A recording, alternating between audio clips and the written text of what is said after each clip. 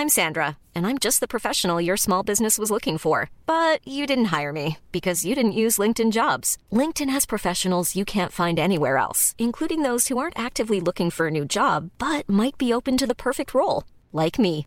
In a given month, over 70% of LinkedIn users don't visit other leading job sites. So if you're not looking on LinkedIn, you'll miss out on great candidates like Sandra. Start hiring professionals like a professional. Post your free job on linkedin.com/people today. It's that time of the week again. The Rugby League rant, fifth and last. Put on your headgear, chuck in your mouthguard and get ready for an hour of nothing but NRL talk.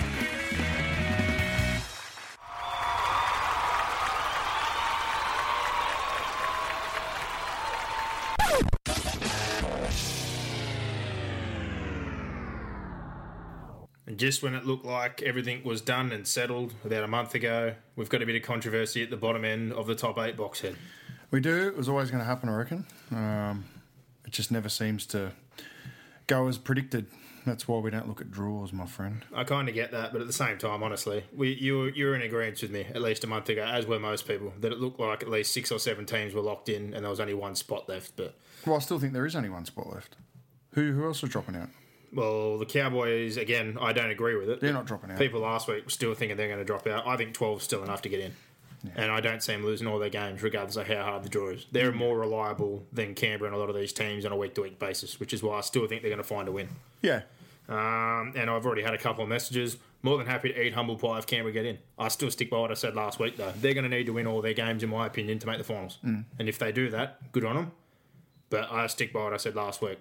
And it's more, I guess, out of disappointment, and I think I highlighted that last week, for them and Penrith, they shouldn't be in this position in the first place. Yeah. Which is half the reason I went on the rant that I did. But I stick by it. And anyone that said that Manly and Brisbane were going to be out, well, you should give yourself a triple now. I've confirmed that well and truly. They're both in. Yeah. But only realistically, again, mathematically, it's only Cowboys, and they have to lose every single game. I don't see it happening. But set of 6 kicking us off, as we always do. The first one here, short, sweet, and I'm sure you're going to agree with me. We keep talking about it, Bulldogs fans. I'm sorry, the Des Hasler talk, all of it. But honestly, it's just got to end. Just fire him. Yeah, time just to sack go, him. Des. There's no more excuses. Oh, he's trying to fix it. I heard the other day, I think Kenty said it, and I don't really agree with that he probably did some bad contracts trying to hold on that team to keep the premiership window open. It was never open with the halves they had. Simple. No. They got to those grand finals, I get it, but not only did they not evolve and they kept all those guys around, they never fixed the one thing that they really needed to. They didn't have a dominant half. Well, yeah, that's right. That's the one piece that was missing in both those grand finals. Chris Keating wasn't beating the Melbourne Storm, and then the second time around, who was the halves player in that grand final? Hodkinson was steady. With Reynolds, but that, again, it wasn't a halves combo that was going to beat that South side that was red hot. I think the one thing that was missing in both those was a dominant half, and they've never addressed that problem. Yeah. They've done some bad contracts, that's fine. They haven't evolved their style of play. Their forwards think they're halves. Their halves think they just float around the field and do nothing. They've got it all backwards. It's a bastard style of play. That's right. It's his fuck up. It's game over. I'm not talking about this again. This is the last time I'm going to mention it. But from what we saw the other night, and the effort and the attitude, just full stop, it's done. Yeah, go. I'm sick of it. Just fire him. You've got enough money, Canterbury. I'm sick of people talking about the clauses and maybe wait for this long because of money and this and that. The only clause they should be hoping for is Santa Claus. That's right. Forget clauses and that. You've got plenty of money. Sack him. Get a new coach. Yeah. Simple. And next year, Foran and Woods aren't fixing anything because that roster is still not good enough. They've got to get that over the line as well. Well, even Foran's not fixing the problem they got now, though. That forward pack's not laying the platform for a good half like him to be able to do the job he needs to do. No, they're not. And Woods is not going to fix that forward pack. So, move on. Number 2, Ben Hunt and the Broncos. Obviously, like most, probably last week, we thought it was going to be pretty hard for them to win the comp, and that was a massive, massive blow. Yeah, he played well the other night, but I'm sticking by my guns again, and you'd probably agree with this because you're a Titans fan. You guys were disgusting. Yeah, that's as bad as I think I've ever seen him play. I'm taking nothing off Ben Hunt. He played almost 100 games off the bench before he got to start at half when Wayne Bennett turned up, and some of those are at 9. He is a robust build. He is a good runner of the football, and he's a strong defender. But I'm still not sitting here right now off last week when everyone fell over themselves going, oh, how good was Ben Hunt? Yeah. Because the Titans were awful.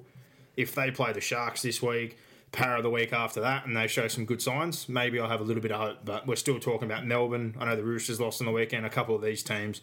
Better forward packs and also him playing at 9, I think against better opposition, you can't sit here right now and still say that I'm sold after that performance. Yeah. So I think everyone needs to pump the brakes a little bit after that Titans game. Agreed. Because they're on Mad Monday already. They're on the plane. Yep. Tackle 3, Storm. 2 wins clear now after the Roosters lost. They won again. They play the Roosters this week. There is the possibility that Melbourne go for the jugular this weekend at home, win, and on for and against, they could lose their last 3 games. They're not losing the minor premiership. Top 2's locked in. If that is the case, and there's different ways, I suppose, to look at this, do you rest players? Well, they will. It's just a matter of when, not if. So this is the question that me and you were talking about before. Everyone out there, you can give us your opinions later on if you agree or you disagree. But in my opinion, I would rest the 2 weeks after. Yeah, we and play then Souths. have a run into the finals. That's right. I tend to agree. We play Souths and Newcastle, and Cameron Smith's still playing. He looked a little bit ginger the other night. Him, Cronk, anyone that's got an injury. If Munster plays this week, but his ankle still doesn't feel great, I'd honestly rather us run with Croft, Hughes, or Jacks than playing this week. Anyone that's got a niggle, if Tohu Harris doesn't feel good, I'm not playing any of them against Souths or Newcastle in 24-25. Yeah. And I'm coming back last round against Canberra, Trying to have a run in. who are possibly going to have to be playing last round if they do win out, because they're going to need to. Where's that game? That's in Melbourne. It's in Melbourne, yeah. Okay. And I'd rather have a tough game before finals Yeah. and put my players back in. Other people may sit and go, oh, well, you risk injury. Well, you're going to risk injury if you're playing the next 2 weeks as well, and then rest last round. So I don't really think there's a good way around it, but I'd probably give those 2 average games that don't really mean much to Croft and Brandon Smith and any of these guys, and I'd rather play Canberra in the last round. Yeah. That's my opinion. Agree. Yeah, I agree. But yeah, I honestly think if for Canberra, I think they'd be hoping the opposite if they do win out, that Melbourne want to rest last round. And if they do win out, give them the opportunity to win that 5th game and possibly get into the finals, which might come down to for and against, which is crazy. But I'd be resting the next 2 weeks. That's just me. Tackle 4, and this one's basically for you, Neil Henry. We spoke about it a few times. You hear the rumours from gossip last week that the Warriors were taking a look at him. We've heard things all year. The player group aren't happy, more because he can't control Hayne and there's a different set of rules, and then he was obviously punishing them in the hope to make Hayne realise you're hurting your teammates. And obviously Hayne didn't really give 2 shits. He's just worried about himself. Sunk in, yeah. But the whole group, you hear bits and pieces. The way they're performing right now obviously isn't great. I didn't think he recruited too badly, and they've obviously had some injuries, so that doesn't help. But from what you've seen the last couple of weeks, what you've seen this year, do you cut the cord?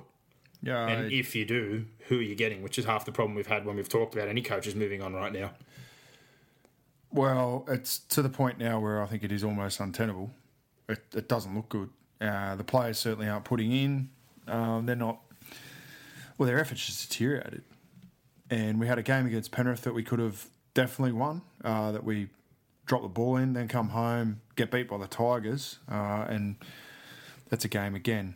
We flogged them out at Campbelltown only a month before that, and then we lay an egg like that against Brisbane. So, yeah, I just don't know. And then the second part of your question is that's the only thing that probably makes me not come out and sack him is because there's no one really there to replace him. So, I don't know. The club is in a really, really bad place. The next man up, and I've said his name a million times, and again, I'm only going off what I've seen in juniors, and the people that have hired him would be Jason Demetria, but I don't think he'd leave the Broncos. Because from all reports, that deal with them was more so getting him ready for that chair in a year or 2. And I'm not saying the Titans' job's not a good job, but if you're going to take over Brisbane in a year or 2... It's not as good as a Brisbane. You know you're going to have third parties, unlimited spend, he's there as well, you're going to be in a powerful position. Yeah. And he's had to move which is why he did this deal for 3 years, 4 or 5 times in the last couple of years, doing assistant jobs, doing state league jobs for St. George, up there with North Queensland, etc. Yeah. So he's the next man up for me. Like most people wouldn't even know who he is. If there's going to be a new person getting a coach, I couldn't recycle coaches anymore. There's no one out there that I'm interested in. Yeah. But I don't think they can get him. And I don't think I'd leave because I'm pretty sure he's on a decent whack for an assistant, and that chair is ready and waiting. I wouldn't be leaving. So I'm a bit like you. As much as I'm looking at it, and I think the group thing may be a bit fractured, and the Jared Hayne move was a bad move, and I don't think they can change a whole lot for next year, which there isn't going to be a whole lot of change next year roster wise. No, that's what I look at and go, well... I just don't know where they go, who they go to. I don't think anyone fixes it. No. So I'm with you. I think they have to stick it out most likely just because of who you could hire. And then I've heard arguments when people say, well, if other guys get sacked, I'd hire Desi. No. Yeah. I'm not hiring Des to come up there. And you're going to have to pay an absolute... No way. If that happened, I'd stop supporting the Titans. If they hired Des Hasler, I'd stop supporting the Titans. Yeah, well, that was the calls there, and there was a few people at Dragons fans who brought that up. Any Dragons fan that wants Des Hasler to coach after what you've seen this year, I think you need to give yourself a triple. Yeah. Unless he completely reinvented himself, but what you've seen the last couple of seasons, I wouldn't be hiring Des Hasler. He needs to have a break, if anything, and completely reinvent himself and watch some games and sit back and change his whole thesis on football before he takes another job. Tackle 5. The Offahengawi tackle. Honestly, you watch Super League. There's people on our who listen to our show that watch the Super League. I reckon that's close to a send-off. If, like, again, I know it's in basically... the Super League, it is a send-off. It's basically dead, but some of the head highs, we've seen the Soliola one, things you've showed me from Super League where people get binned or sent off. If it's a grade 3 charge, he was up for 5 weeks. He's taken the early guilty plea straight away. Smart, I think, because I don't think he would have beaten it. He's got 3 weeks on a guilty. Things like that, like I said, to me, are at least 10 in the bin or a send-off. Yeah. But again, it kind of went unnoticed. And I'm like, oh, that was a bad tackle. He might be in a bit of trouble. But that's just, a couple of weeks in a row now I've looked and thought, well, what does it take to get you put in the bin? Yeah. Oh, man. What? I don't know. The rules, there's no real consistency in what's a send-off, what's a sin bin, what's, even what's a penalty. We're too scared, though, to ruin the game. That's the problem. The simple fact is that was a horrendous tackle. He's going to get 5 weeks for it. And, look, I know it was late in the game. It would have had nothing to do with the result. But that's irrespective anyway. If the tackle warrants to be sent off, it shouldn't matter what minute it is, send him off. Like, I think it would have been an easy send-off if they did it because the game was done. I just think if you go and report, you should almost have 10 in the bin. There's got to be some sort of reward for it's fair the play. team that it's against. Like we've got the system backwards. We snapped someone quickly the other week when they tackle someone inside 10 because it's a pro foul, which is fine. But something like that, endangering a player, and you just get a penalty and put on a report, and then you get a 5-week charge. Well, we saw it in the game after that in the Canberra Cronulla game. Papali got 10 in the bin. So, but if we're willing to punish that because it's a pro foul, endangering somebody, and a 5-week charge, like I said, early guilty plea 3, it's a good whack. If that doesn't warrant at least 10 in the bin, something, any kind of punishment for that, or Soliola's the week before, there was plenty of time to make that decision. Yeah, that's more what I'm getting at. And I've been watching a little more Super League. They don't hold back.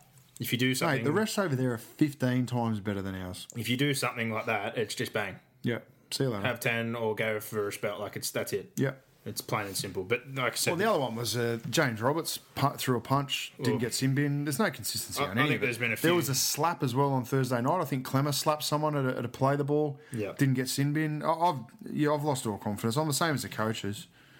It's, I don't know. Yeah, I do have a problem with ref bashing after the game's over. I'll wait to speak about that. But, yeah, I just thought that was something to bring up. And tackle 6, this is more similar to what I did last week. I had my little rant about the draw, how things were going to play out, this and that.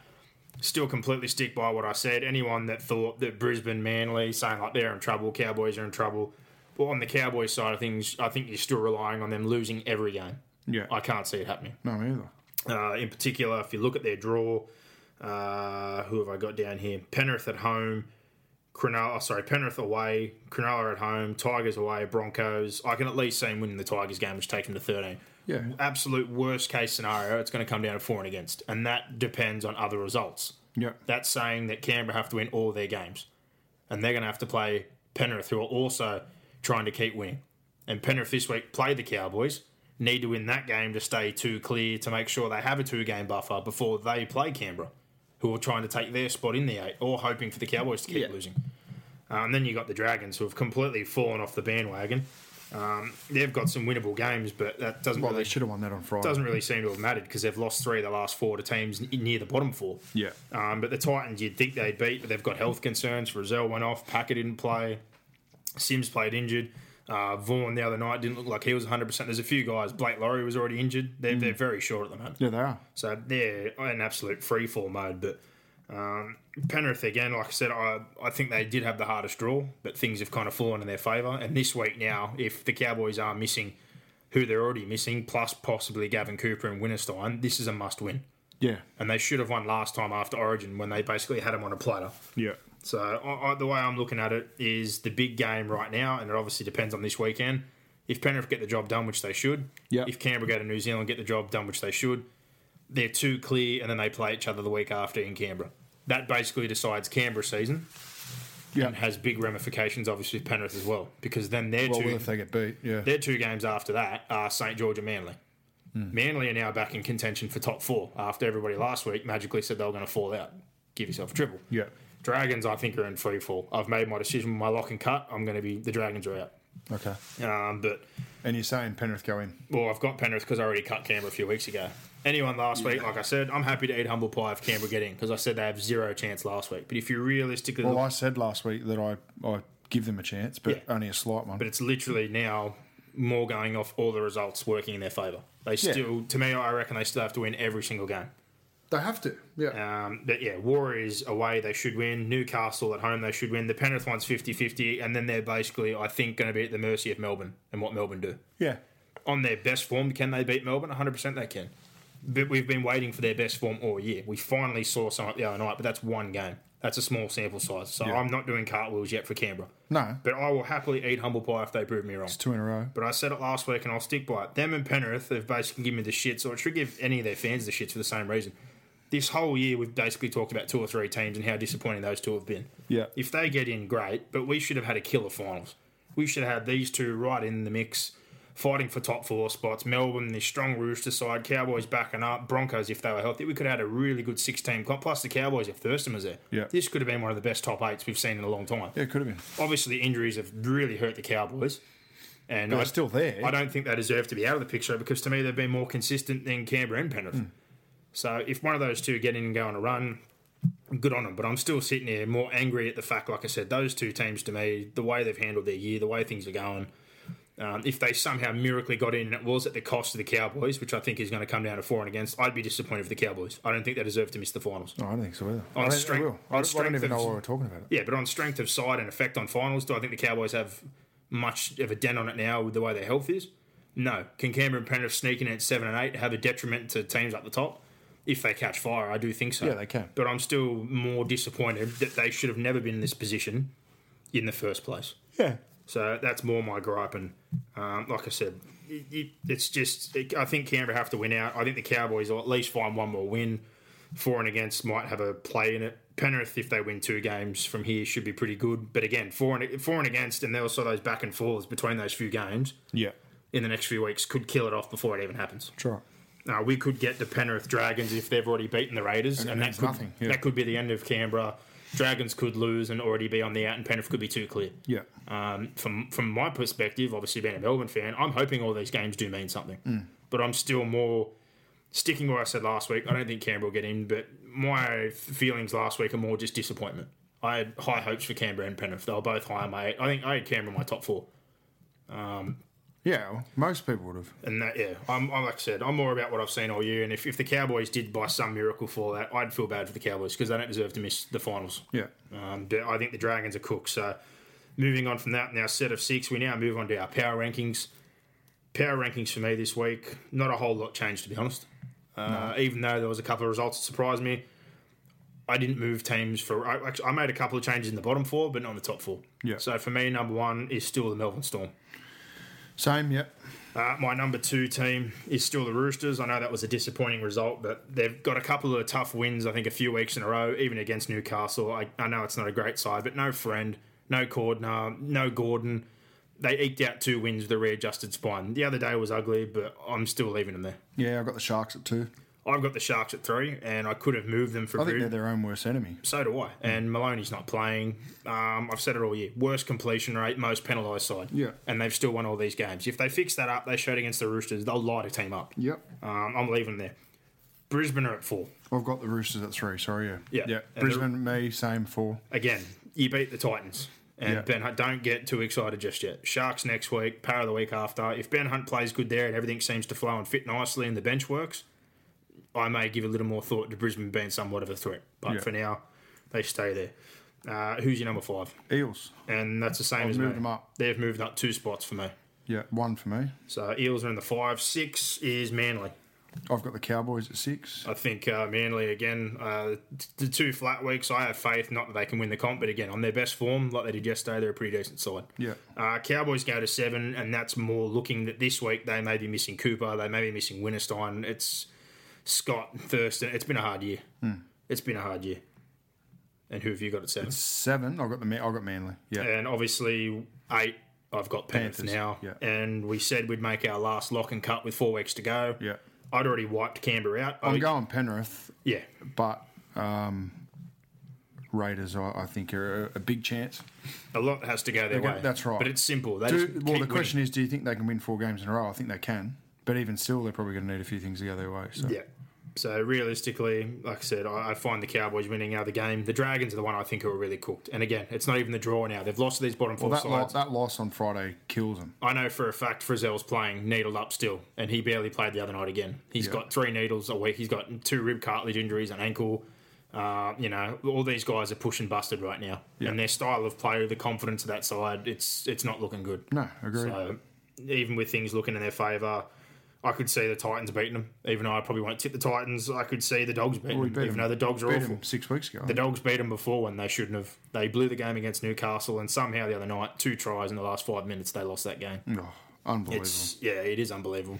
This was the team that was coming first, running right out there after 7 or 8 rounds. I know Origin hurt, and obviously losing Dugan and Widdop in that Roosters game, but they've been on free fall since then, and they've never been able to pull it back. Yeah. And we talked about this before about certain sides, their depth. Depth kills you.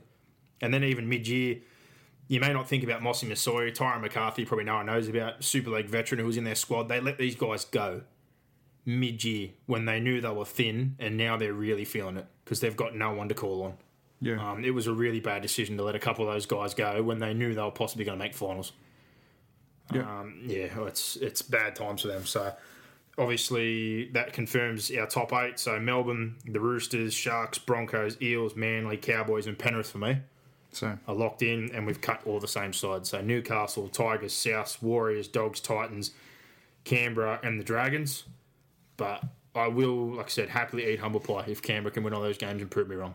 But hopefully the next few weeks do have meaning. I want them to have meaning. Well, they do. I'm hoping that by around 25, I'm going to Penrith Stadium to watch the Dragons play them, and it's got some ramification on the final.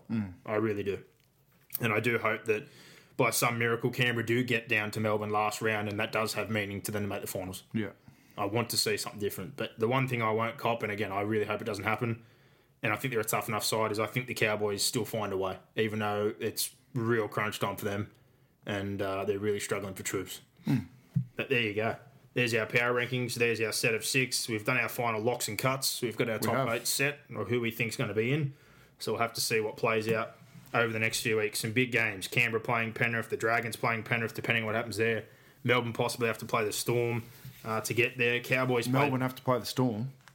Melbourne have to play the Raiders possibly last round, which may have an effect. Yeah. Cowboys play Penrith this week. I know they're not healthy, but they knocked them off last time after Origin. So there's a few games that definitely have some ramifications coming up here. And, Manly last round, they could hold Penrith's fate in their hands as well last round if Penrith only get 1 or 2 wins in Canberra, or lingering, or if the Cowboys win another one and push away from them. So hopefully the next few weeks things do stay alive at the bottom end, so we've got a little bit of interest in some games. Yeah, definitely. But moving on, before we do fan questions, I reckon we do reviews. What do you reckon? Let's just do it. So, let's punch through these because there's some bad games. there's some horrendous games. Let's be honest. All right, Parramatta Dogs, 20-4, disgraceful, horrible conditions, horrible effort. I think it was as simple as this. One side looked keen as mustard, happy to be there in the conditions, happy to get involved in the dirt and the fight, and the other one just didn't want to be there. They looked defeated, they looked finished, they don't want to play for their coach, they didn't want to even be out in the rain, let alone get physical. Yeah. The Alvaro try summed it up for me. In the wet. He carried 3 blokes over the line. He's a solid player, don't get me wrong, but he's not carrying 3 blokes over the line every single week. Yeah, agreed. That just summed up the attitude of everything for me.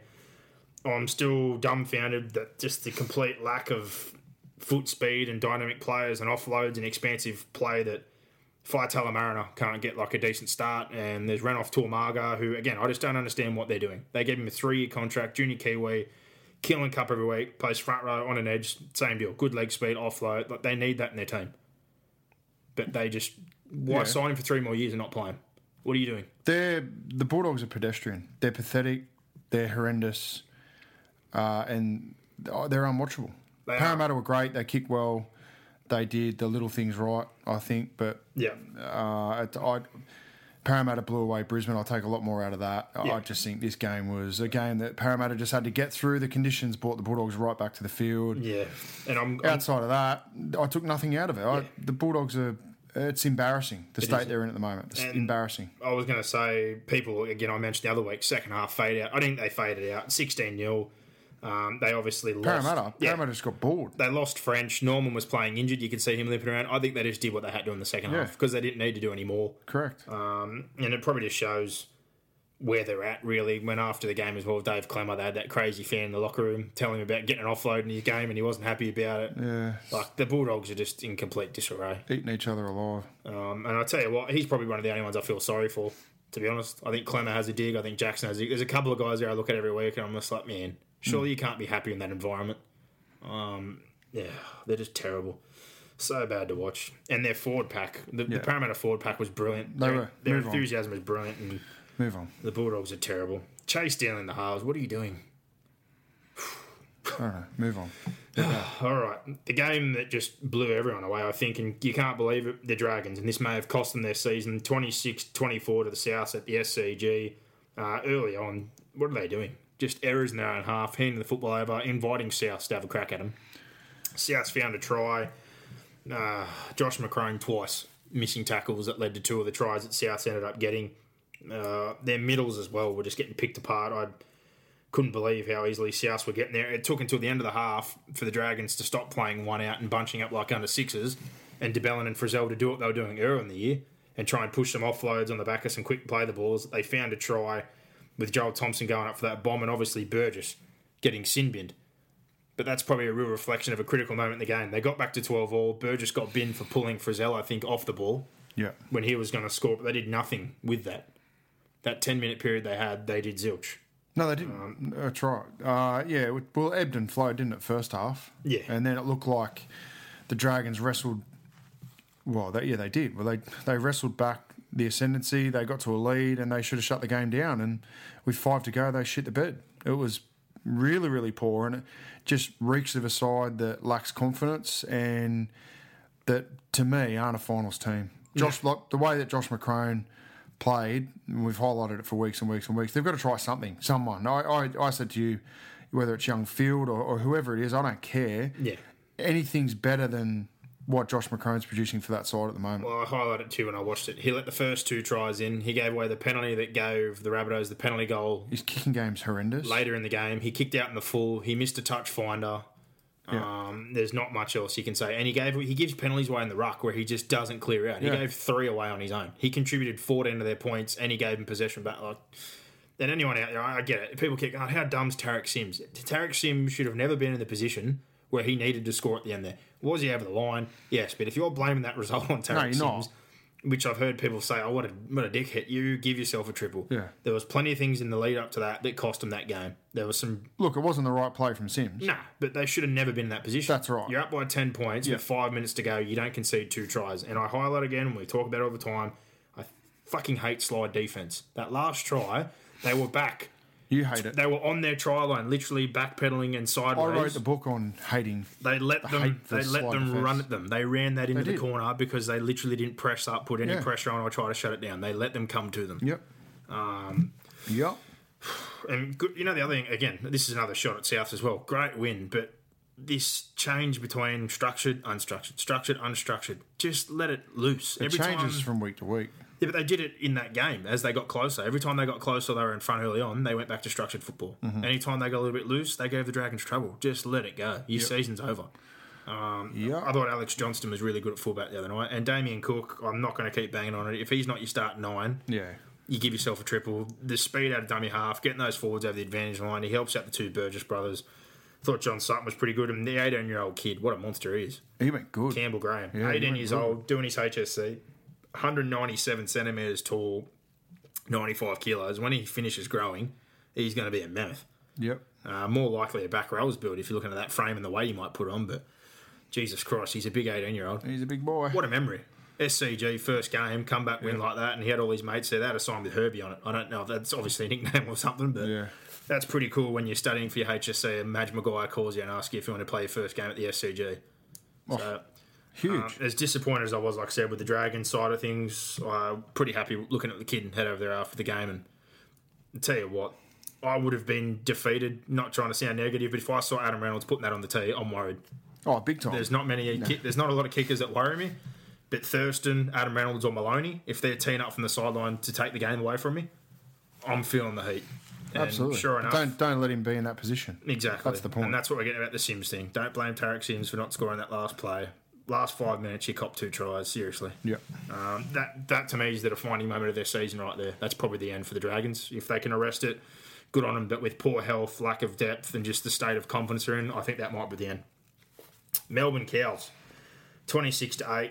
It was a sloppy start, similar to the week before when Melbourne played Manly. To be honest, there was some uncharacteristic errors from some of their bigger players, but the poor old Cowboys, they couldn't take a trick. They lost Cooper super early with a calf injury. He looks like he'd probably miss a few weeks. Bolton hurt his arm. I don't know if he got needled up, but he got strapped up and had to come back onto the field. And Addo Carr, that try where he scored, where he put the centre and the winger on ice skates, it looked like Winterstein tore his groin or did something like that, the way he tried to cut back in to get him. Yeah. So they were down 2-3 players and then had to put someone injured back on straight away. It didn't get much better. Chambers, Vunivalu, all those guys, they just hammered that edge because of the readjustment. Cohen Hess got put out there. Kyle Felt wasn't having a good time. Melbourne's not a dumb team. No, they're not. As soon as you give a weakness like that, they pick at it, and they did all night. They had an absolute field day heading down that edge. I thought the Cowboys were pretty tough again, and I was pretty disappointed, though, at the end, the way that Green carried on. He said it was like the worst refereeing performance he's ever seen. It wasn't good, but it certainly didn't affect the result. You won the penalty count. You made 7 more errors than Melbourne did. You lost a couple of players. What do you expect? And the one that he did whinge about was the Lachlan Coote knockback. Like, they call everything a knock on or forward these days. They do. I don't know why you're surprised. That happens to everybody. Yeah. And I know people out there again, Melbourne protect your species, Melbourne this, Melbourne that. If you win the penalty count, but you make 7 more errors and you lose 3 plays, you're not going to beat Melbourne. No. The way he carried on, saying it's the worst refereeing performance he's ever seen. He's done this before. He takes aim at the wrestle. He takes aim at a lot of things at Melbourne. I think he's a great coach. He's got the best record, apparently. I think I heard the other day, anyone in their first 100 games. I'm also going to give some of that credit to inheriting a side that has Jonathan Thurston in it. That helps. But I'm sick of coaches doing this at the end of games. Maguire did it the other week. McGregor did it last week when his team should have been good enough to beat Newcastle. Desi does it all the time. I think it's a bit of it looks to be a push by the coaches. It looks like they've all sat down and had a chat about this, and this in the fact that they're all going to go in together and have a crack. So I don't know. I could be wrong, but it just seems to me a little bit strange that they're all of a sudden doing it when for most of the year they've avoided. Well, I stick by what I said the other week. It seems to be the ones more under pressure. They're under pressure, missing a couple of players, heading back. Des has been terrible all year. Ricky Stewart's team's been on the rack the whole year as well. It seems to be targeted to me. Maguire's struggled all year as well. It's pretty obvious that it's the ones that are struggling that are trying to deflect from their team and take tension away from themselves, in my opinion. But you lost 5 tries to 1. You won the penalty count and you made 7 more errors. I don't know what else you need. And you lost 3 players. Yeah, fair call. Worst reffing performance you've ever seen. Give yourself a triple. Yep. Paul Green. That's it. But Michael Morgan, the growth in his game, I thought he was very, very good again the other night. He's an outstanding footballer. Jake Granville, all those guys have stepped up big time since they've lost, obviously Jonathan Thurston, Matt Scott, and unfortunately it looks like they may have lost Cooper. So it's one thing, those injuries, but the origin period obviously hit them harder as well.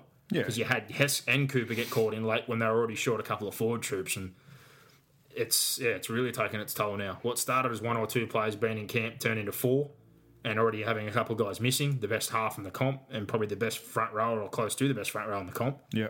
And now they're really feeling the pinch. So I hope they can find a way to hold on because they deserve to be there, but they can't catch a break. In Melbourne, it's going to be pretty hard to beat Melbourne. If they're in the right frame of mind and they're playing good football come September, watch out. I honestly think, and I was disappointed last year, I honestly think it's just Melbourne's comp to lose. And if they didn't win it this year, I'd be heartbroken. Yeah. I honestly think they have to win this comp because this is the end of the line. And I said that before the year started, but looking at the squad now, the depth, the kids, this is it. You're never going to have a better opportunity in my eyes to win a comp if you're the Melbourne Storm. Yeah, agreed. So, move on from that game. Newcastle versus the Warriors, 26-10. The Warriors, they're another one of these ones. I don't think you need to say a whole lot. They've... dog shit, the Warriors. Really, really bad. It's been a terrible year, full stop, but they've mirrored last year. Johnson got hurt around the same time. They found an excuse to exit, and they're doing it again. Yep, no doubt. They've blooded in a couple of kids. Papali got a second first grade game. Bunty of Foles getting more time, this, that, and all the rest of it. But I don't see it getting. I questioned their forward pack at the start of the year. People said, "Why did you put him in the 8?" Well, with that spine, with Kieran Foran being there, you hope something would have turned around. It didn't. No. And I did question the forward pack, but that was also going off what we thought of other sides, like the Dragons, like Manly missing Matai, and a couple of these guys heading into it. They should be in the 8 every year. We say that all the time. But I'm more reflecting, not on this game, I'm worried for him next year. They haven't signed... Yep. And they've got Tohu Harris coming, and he plays on an edge. He can't help you when you've got nothing going on in the middle. Correct. They haven't fixed anything. Madaleno's starting to play good footy because he's finally healthy and got some minutes in his legs. He's heading out the door. Mm-hmm. Lilliman's playing all right, but it's contract time, and he's at the back end. Bodine Thompson is injured, and he hasn't been contracted. Charlie Gubb's leaving. He just, in general, even guys that aren't really part of their top squad or playing in the regular 17, their forward pack's looking pretty slim right now. And if Adam Blair's their solution, it's not going to get any better. Kieran Foran's heading out the door. I'm predicting a hard year next year for the Warriors. Well, I can't see anything but grey skies for the Warriors. Yep. No, grey skies. So. But on the Newcastle side of things, outstanding to see him get a win. They're probably what sums up, though. 2 tries through the middle early to Barnett, especially the second one where he carried 3 blokes under the post. That's pretty poor by the Warriors. Yeah, it was. 2 in a row for the Knights. Yeah, great to see them. And I think Danny Levi off the bench with Fitzgibbon, they were outstanding. The Safidi twins have been brilliant. Jacob had a pretty quiet start of the year. He's been better than Daniel probably the last 4 weeks, which is great to see. Real positive signs for them. Brock Lamb, he plays in a side that's beaten well most of the time and he's undermanned. People took shots in the other week. I think he's been great. Considering what he's had to deal with in the roster the last 2 years, he's definitely going to win the halves next year. I think I don't know what's going to happen with Hodkinson. I'm pretty sure he's going to be there because I don't know if they're going to be able to offload his contract. But if he is there, he's been good too since he's come back in, I must admit. He has been. Trent Hodkinson, especially the kicking and the control. But it was just nice to see them play the way they did. All the Matautia brothers on that one edge was nice to see. I thought they played pretty well as a whole. They did. I think, just also highlights how bad the Warriors are. Oh, 100%. And we've said before, after all the things that Stephen Kearney, all the systems he's been under Craig Bellamy, he's been under Wayne Bennett, he's had the New Zealand side, he's gone there again, best completion rate, but tackle busts are all the way down the bottom, offloads are all the way down the bottom, and on the back of that is line breaks, points, all these things. He's too structured again, and he's done it at the wrong club. Yep. So, I can't hire anyone else. I don't know who you bring in. Well, we've gone through 6 coaches in 6 years. So. But if he doesn't wake up to himself, it's not working. You've gone to the wrong place again. Like when you went to Para, wanted to play Melbourne Storm-style football, and you bought Chris Sandow. He's got some things he needs to address. He needs to loosen the chains a bit. Best completion rate doesn't mean anything if you don't do nothing with the football. Correct. They do zilch with the football. But yeah, they've found an excuse to check out. Obviously, now that Johnson's not there, but Hoffman, Garvey not playing, Bodine Thompson, Johnson, all these excuses they're not to play. And next year, that's another one. Hoffman's not going to be there either. So I know he's a bit older in the tooth, but he at least tries every week when he's on the field for the Warriors. Yeah. So slim pickings for them. They better sort something out pretty soon, that's for sure. Sharkies, I've gone one game too early. You could here. skip the other game. We'll go to the Broncos Titans. Yeah. Why? Well, pretty straightforward. Why? First 30 minutes, somewhat of a game. There was no points. And then all of a sudden, they Titans had all the ball and couldn't score, and then that was it. You got a bunch of points before half time, 16-0. And then the second half, it just completely unravelled. They copped 7 tries, couple of full field, but that's when you really know things are not good. When you're getting 100-metre tries put on you. Yeah. And when someone's playing hooker for the first time and he scores a hat-trick and sets 2 up, things are hurting. Nick Arima slid through twice off some pretty soft efforts. What are we even talking about it for? The Titans were horrendous. Their effort was horrendous. Yeah. Brisbane were good without being great, and you get 0 form line out of that because the week before, the Broncos had their arse handed to them by Parramatta. So the Titans form line at the moment, they're the worst team in the competition at the moment on form. Yeah, embarrassing, by a mile. Shameful, no passion. Yeah, move on. No effort. Taylor hurt his knee, and the only bloke I'll give some plaudits to, I thought Wallace was good. Yeah, he's always good. Close to 200 against his old side. Obviously, he was always going to have a crack, but there was not a lot of positives. Mm-hmm. And Brisbane, again, it's hard to draw much out of that. So wait and see what they do against the Sharkies this week. But speaking of the Sharkies, defeated by the Canberra Raiders 30-12. Started fast, 8 points up nice and early, pinned them down their own end. Looked like things were going pretty good. Bet Canberra for the first time this year, things kind of clicked for them. I think it was one of the first games I can honestly say their forward pack laid the platform they did in the past. I thought Boydie had one of his best games. Paul over 200 metres was brilliant. Papali came back in, did what you need him to do after he got suspended the other week for that stupid shot on, obviously, Josh Dugan. But at the same time, as I'll give credit that they were good, I thought a couple of the tries, like the Rapana one's off a kick contest that he won. Good on him. But like the Papali one's a crash over try. The Hodgson one, the dummy and go, was good, and I thought he had his best game of the season as well. He did, yeah. But that 25-minute period was the best period they've kind of had the whole year, and then even in the second half, you look at it, that short side pass to Rapana from Leilua. I'm not taking much away from it. There was their best performance, but I thought the Sharks were pretty bad. Sharks were awful. They're their own worst enemy. Errors, penalties, just can't get out of their own way. They also had a guy in the sin bin. They had an advantage. During that period of time, they didn't look any more likely to score. Do you know they literally didn't touch the ball after the first time they had it? Terrible. Because they copped They dropped it on the first tackle. They were penalised 5 straight times after that. And then they gave away the 3 penalty goals, which eventually blew it out from 24-12 to 30-12. Yeah. Just like you said, and I said it all year with the completion rates. The one game they pulled it together against the Roosters, they lit them up. Yeah, look, I like what I saw from the Sharks. From the Raiders. Yep. But yeah, they're going to have to string that together for 4 more weeks. Yep, and they've got a couple of decent games coming up where... Yeah, that's why I tipped them. I thought that was their all-in game last weekend, and now they look to have 3 winnable games there before they have to play Melbourne. Well, they need to find a big effort this week, I think, the Warriors, just to get their confidence right up before they play Penrith. Because I think Penrith, to be honest, if you wanted to tell me which one I think has more chance getting in, I think it's Canberra. Even though Penrith ahead of them. Yeah. If you said to me on paper who I'd rather have the Canberra side. Yes, agreed. That's more just from what I've seen from Penrith so far, but this week's more a tune-up game against the Warriors. If they're serious, they should go to New Zealand this week and towel the Warriors up from what we've seen last week. So we'll wait and see what happens there. But I stick by what I said last week as well. He moved Whitehead in the middle, got him more involved because he's been pretty lazy on that edge. I thought he was really good in the middle. He was. I like Tapine on the edge. He's higher involvement.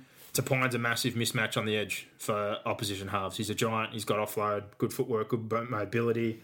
Their bench was a bit better the other night as well, which has been pretty average for most part of the year. Papali, like I said, came back, contributed well. I thought Austin had one of his better games. He's been pretty quiet.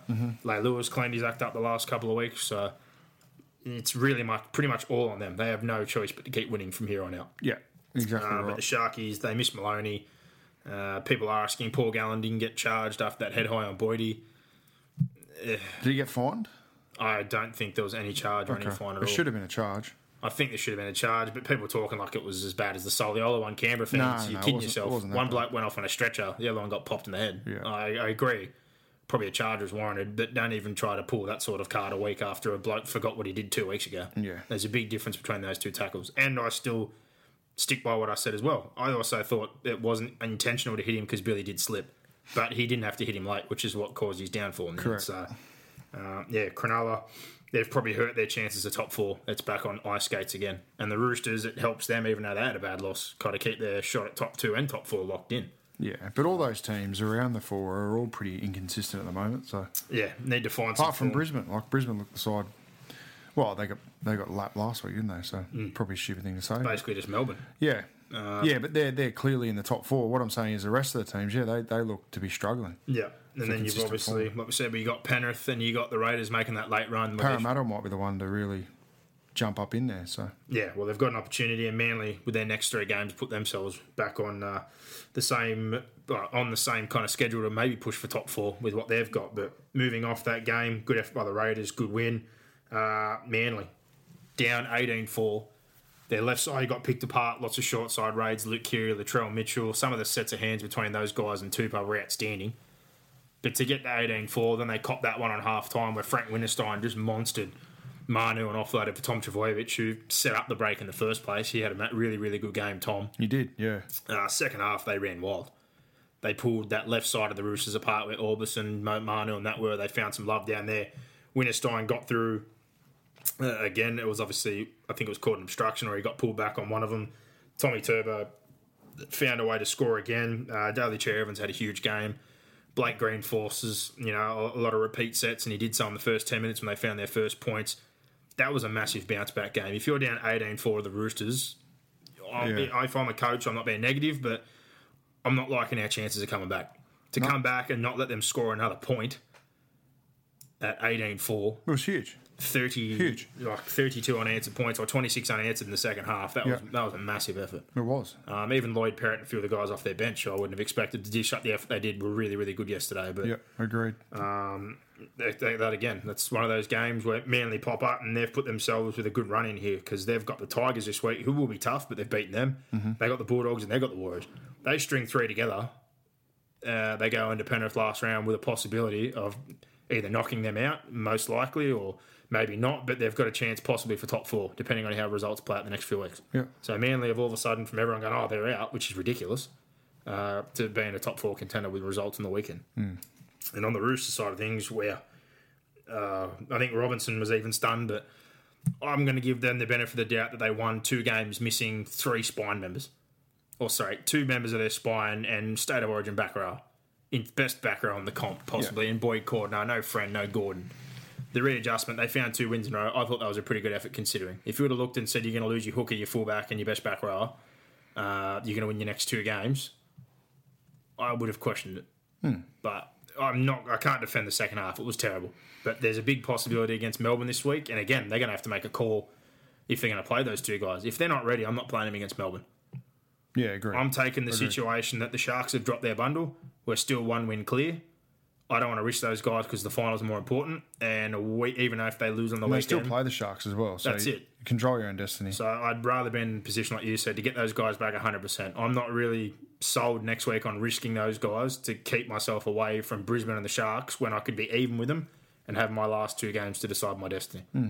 I might have to have a look to see who they play their last 2 games, but Manly certainly put themselves in a good position. Like I said, in the last one of the round is the Panthers and the Tigers. This one, I actually quite enjoyed this game. It was a good game. There was some cheap errors, and in the second half there was a bit of drop ball, but they threw the kitchen sink at each other. I enjoyed watching, father versus son, and obviously you had the Wateen Zelezniaks who matched up on the same side of the field. You'd obviously have to say that Dallin won that battle. Yeah. Got a couple of meat pies, and Mal came up with a miss on Wonga Blake for one of the ones that he set up, but they were both good on kick returns. But the big thing for me, as much as I did enjoy this, Penrith on the last tackle still kill me, an inside 20. I don't know what they're doing. They get caught way too much, I've said this before, on last tackle with a football. I don't know what they're doing. It doesn't seem like it's planned. It seems like it's ad-lib, but Cleary last year when he had full control, and I don't know, again, I'm putting it down to coaches' orders to run the ball or do something. Yeah. He forced a lot of dropouts last year, made good decisions with the football in hand. They still seem to be very erratic on 5th tackle. We can only put it down to that they don't want to kick the ball dead. That's all I can put it down to. Otherwise, I don't understand it. No, neither do I. And I'd have more faith in Cleary, of all people, because I think he's got a great short kicking game, or just a good kicking game in general.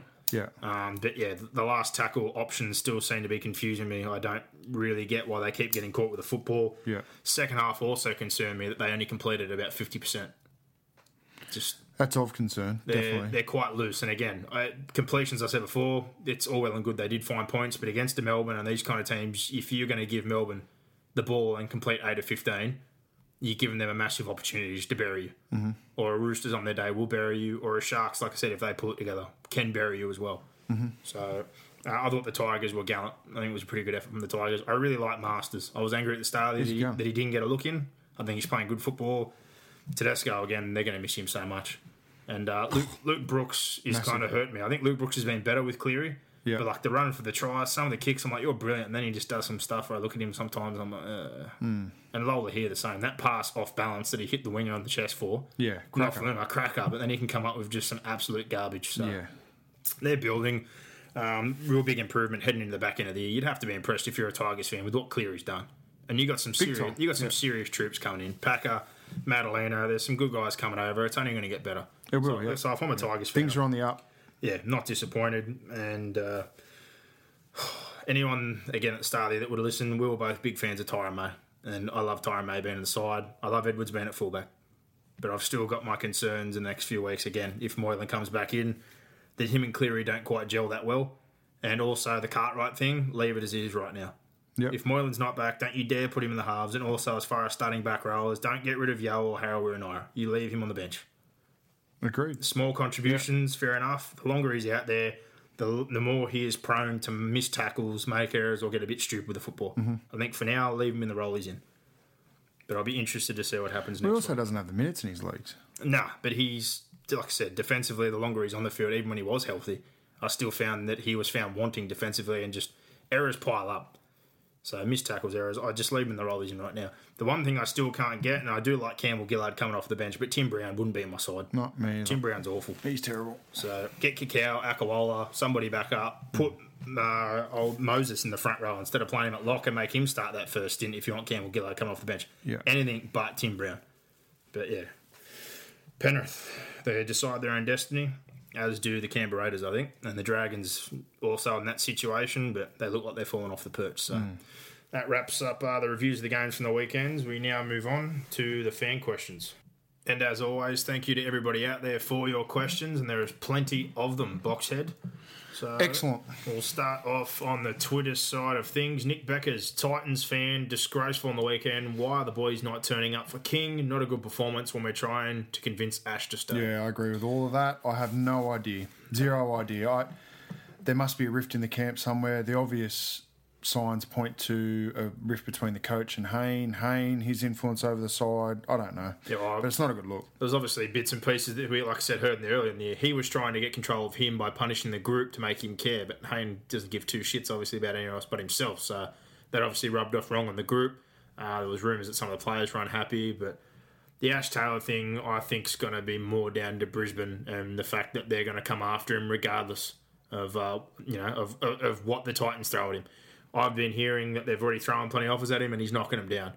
I'd be pissed if he left for the Broncos if I'm a Titans fan, considering the last couple of years, but it just seems that the Broncos get whoever they want when they want them. Yeah, pretty much. If they want him back, wouldn't surprise me if he went back, but I'd be. You're a Titans fan. How dirty would you feel if he left? I'd be dirty, but I wouldn't be surprised. Yeah, well, that's the thing. You can't be surprised, can you? The Sportress, why was the Raiders pack so improved versus the Sharks? Just the lineup changes. I don't think there was a whole lot to do with the lineup changes. The only real thing was he put Whitehead in the middle to obviously try and get him a bit busier, and he gave Tapai on that edge because he's been playing well on the edge. I think it was simply, this is the final buck. Yep. If we lose here, it's over. Yep. And you've been awful all year. It's time to do what you did last year, and they did. They laid a platform. The only thing, I guess, is like we said before, they've done it for 1 week. Can they do it for 4 more? They're going to be able to reproduce it. Depending on results, but more than likely they're going to need all those wins.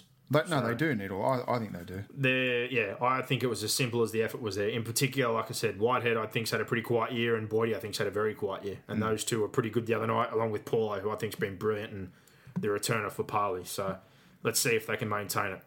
Joey, would like your thoughts on the Dragons. Is the only issue that we don't have a 7 tactics as well, or really think that mental application is an issue? Going forward, do you think the Dragons need to recruit further experienced forwards or rely on Laurie, Saleh and Host?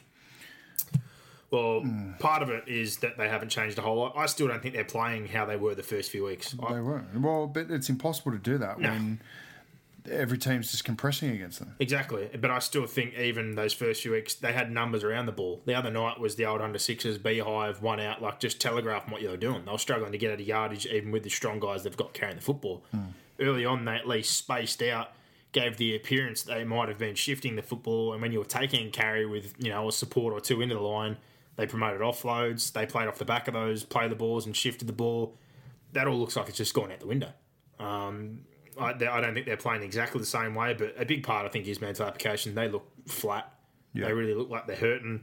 There's a couple of guys that are feeling the pinch, like we said, of playing that physical style of football. Frizzell's playing needled up.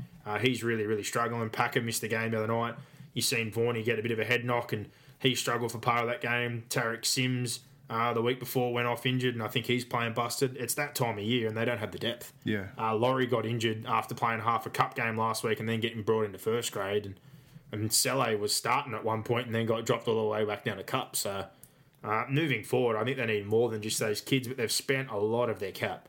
They went heavy on Hunt, heavy on Widdop. They kept a lot of guys. Obviously, Vaughan and all these guys got paid and kept, and so did Laffey, etc. The big problem for me is I think what's left over out in the market. You're hearing about Adam Blair going there. Adam Blair's not someone they need. Adam Blair's not fixing their problems, and he's not helping their forward group. So they really need to scour like New South Wales Cup or some younger guys in squads and try and find someone that's going to contribute that you wouldn't expect. But I'm not wasting money on Adam Blair. That's not fixing the Dragons' problem. No. Yeah, I really like Host, to be honest. Yeah, I like Host. I like Host when he's in there. I don't know why he got earlier. But for now, they're going to have to bring those kids back in and hope they can spark something. But the big one for me, and Brock said it, Whether it's Field or I suggest DeBella moves to 6 and you go forward heavy, I don't have McCrone on that side anymore. He's hurting it more than he's doing it good. Agreed. Dubstan. Agreed. Sick of seeing players drop in form once a contract is signed. Conditional contracts possible, which reward effort/involvement in games. It's never going to happen. Players Association won't let that through. Exactly, and the only reason you see some cases of this are when guys have been in trouble, been sacked, or other bits and pieces, and there's clauses or incentives in contracts. But once they get back on track, they get a proper contract again. Then it's just up to the individual, I guess, and the attitude of the person. Yeah, but you can't have conditional deals. But only in cases we've seen in the past, guys that have had really bad injuries or have had off the field dramas get contracts that seem to have anything condition wise put in it purely because they don't have a choice. Otherwise, they don't go back to a club. Casper, let's see you got here. Should be called a Dragon's Clause. I think that was in relation. Oh, he's talking about exactly just that there. Conditional contracts being possible. So obviously, not happy with a couple of guys at the Dragons that have signed deals and haven't been playing too well off the back of it.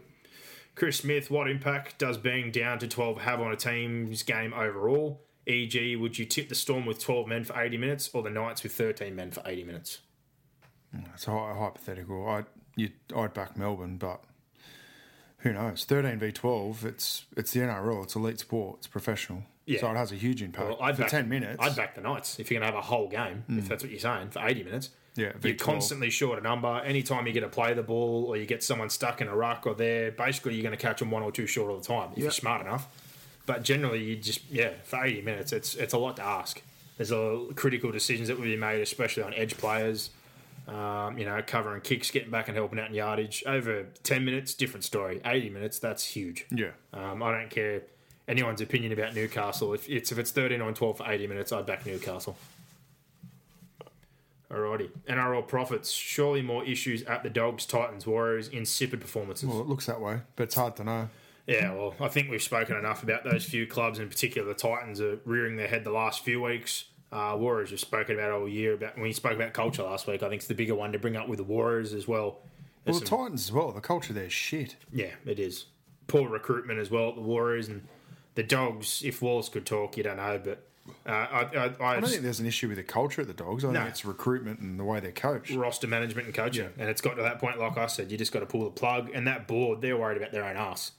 Paul Dunn, former international, he's apparently leading a bit of a rebel group coming in, and the big voting point is apparently Des Hasler. Yeah. So if I'm Ray Dibb and I want to keep my job, and that board have been pretty, like...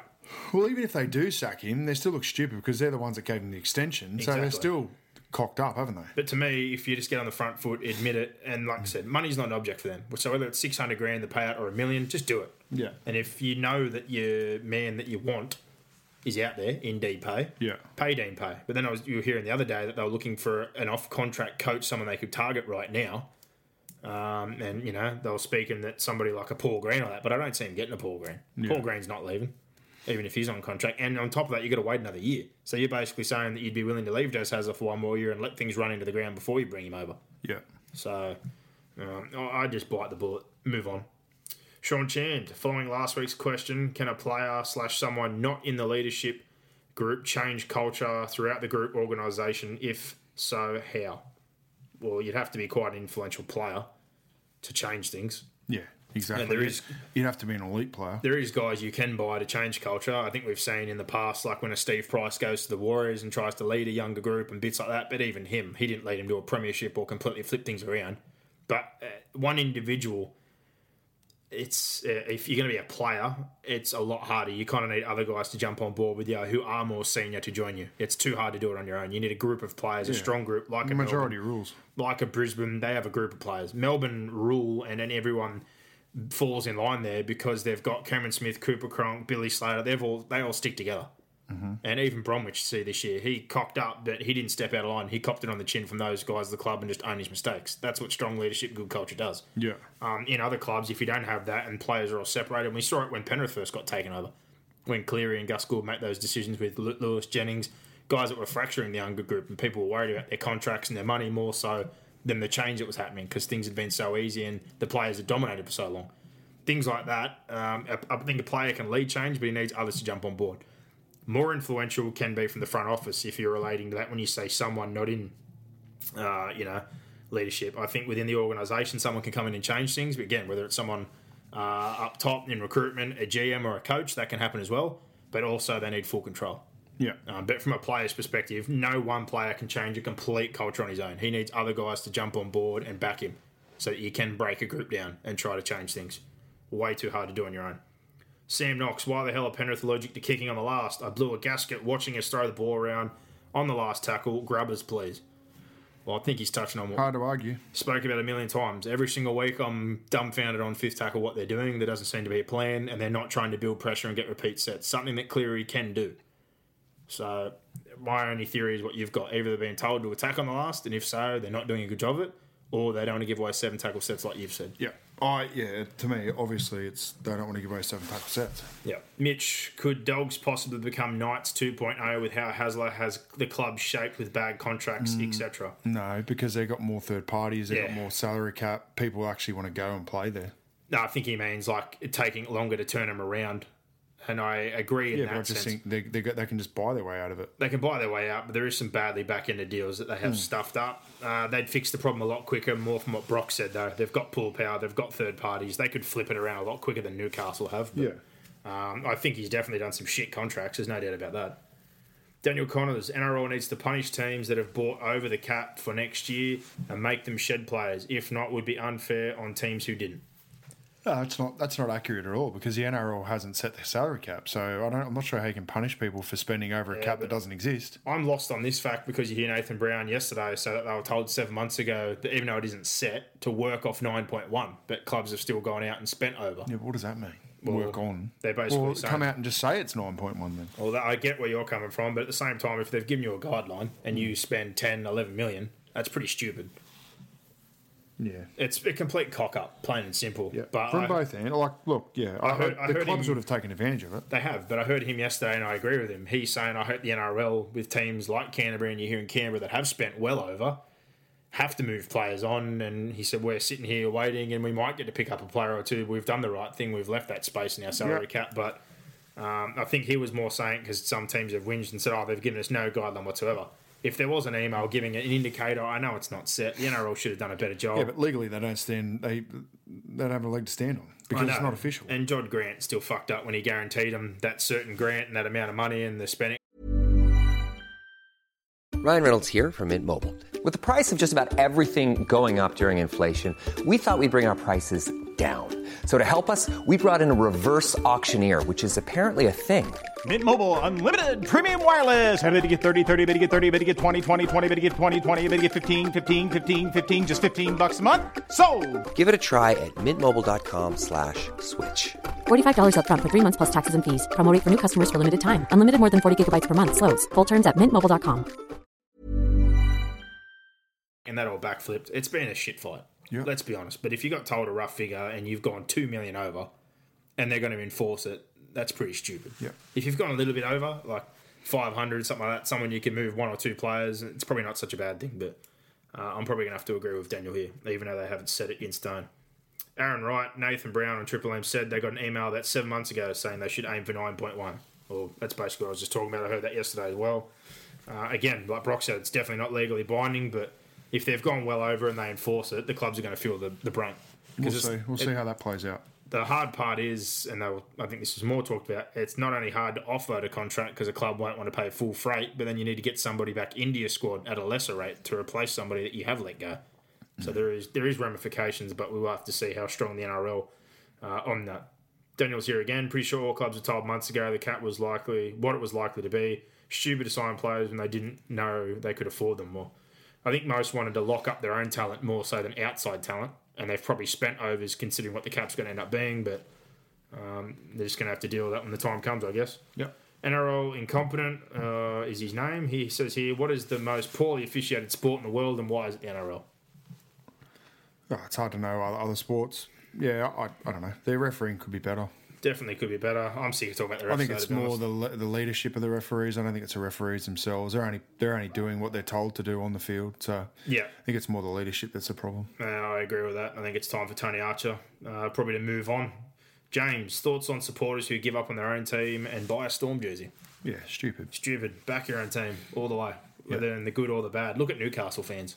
They keep turning up. Yeah. And they've only been lucky enough to see... There'd only be one way for me to get rid of my Titans jersey. That's if they sign Des Hasler. Well, actually, this is something I should bring up. It might be in the questions on Facebook. The talk this week that the Bears still want to buy them, change it to the Gold Coast Bears, leave it based on the Gold Coast, but play a couple of times a year down in New South Wales if that conglomerate. Would you still back the Gold Coast if they changed it? No. No? Even if they were still based there as the Bears? No. Alrighty, there you go. That's all I was wondering because I've seen something this week. Highly doubt it's going to happen, but apparently they've got a conglomerate or a group together and they've got the money. Well, maybe they're going to have to look at something like that because the club's a basket case. Yeah, well, have to wait and see what happens there. But yeah, stick with your team through thick and thin. That's for sure. Moving on to the Facebook questions, and there's plenty of them. Had a suggestion from one of our listeners, Matty Ballantyne. He wants the leather football back. I don't mind it, but it's never going to happen, though. It's not. No. Sorry, Matty. I like the enthusiasm. Maybe in a trial game or so. Yeah, but even still, maybe in the All Stars game they could go back to using leather balls, or I don't know. But you can't have one round where the ball's different. No, and I think again for goal kicking, all the bits and pieces moving forward, they've headed the way they have. I like the thought, and he's talking about the long cutout passes and the evenness of the kicks and the bounce of the ball. And it's a great thought, but I think again we're living a bit in the past if we went back to the leather football. That's for sure. Duncan Bridgeford and the Melbourne Juggernaut rolls on. Seriously, who the hell can stop them this year? Barring injuries, it's hard to see any other side coming close. Well, what do you say? I basically said what I said before. It's hard to see anyone beat them. I think it's their comp to lose. Yeah, agree. Unless the Roosters catch fire, or the Sharkies, or the Raiders, or Penrith slip in and catch fire, I don't know who's going to beat them besides themselves. That's 100%. Daniel Holmes, not a question, but could Lewis work on his pronunciation of Warriors? Grinds my gears each week. Other than that, a Bonza pod. Warriors. What's wrong with my pronunciation of the Warriors? The Warriors, bro. Is that what he's angry about, bro? I don't know. Daniel, you're going to have to send me an inbox or something, mate. Maybe. Maybe you could actually say it. Enunciation. You can do sound clips in the inbox. Pronunciation of the Warriors. Enunciate. Enunciate your words. Warriors. I don't know.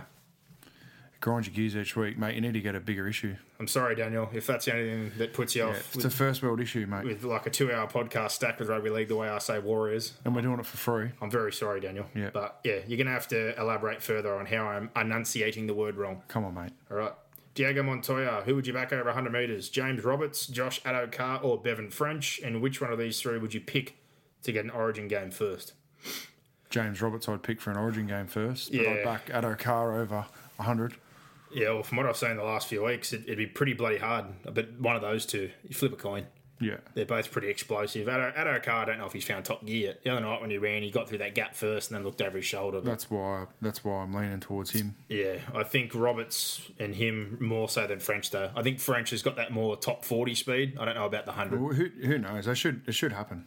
It really should. Yeah. Every year, I think they should have that grand final day. Anyone who's not playing, get the fastest player from each club nominated, turn up, they do the race like the relay. 100-metre sprint on the ground in football boots with a ball.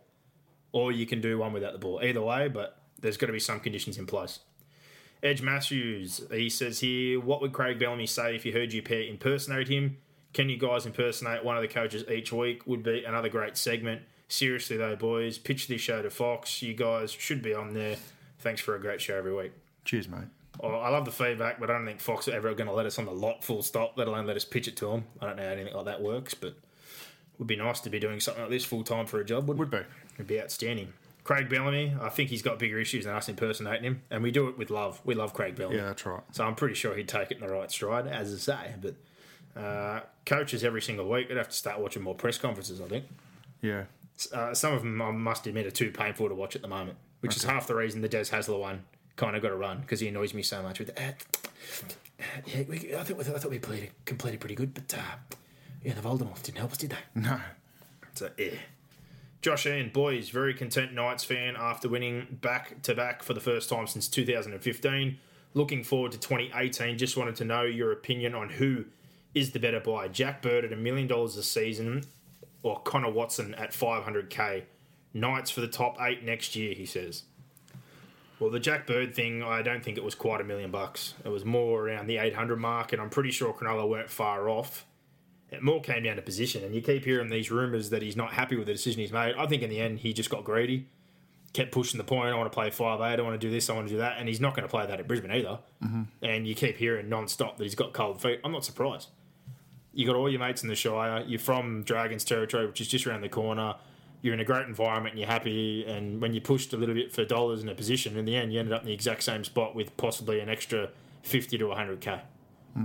So I hope next year he does play well, and I hope he's happy with his decision. I'm not going to hate on anyone for taking more money. That's all well and good. But I honestly think in the end he ended up in the same spot purely for an extra 50 to 100,000.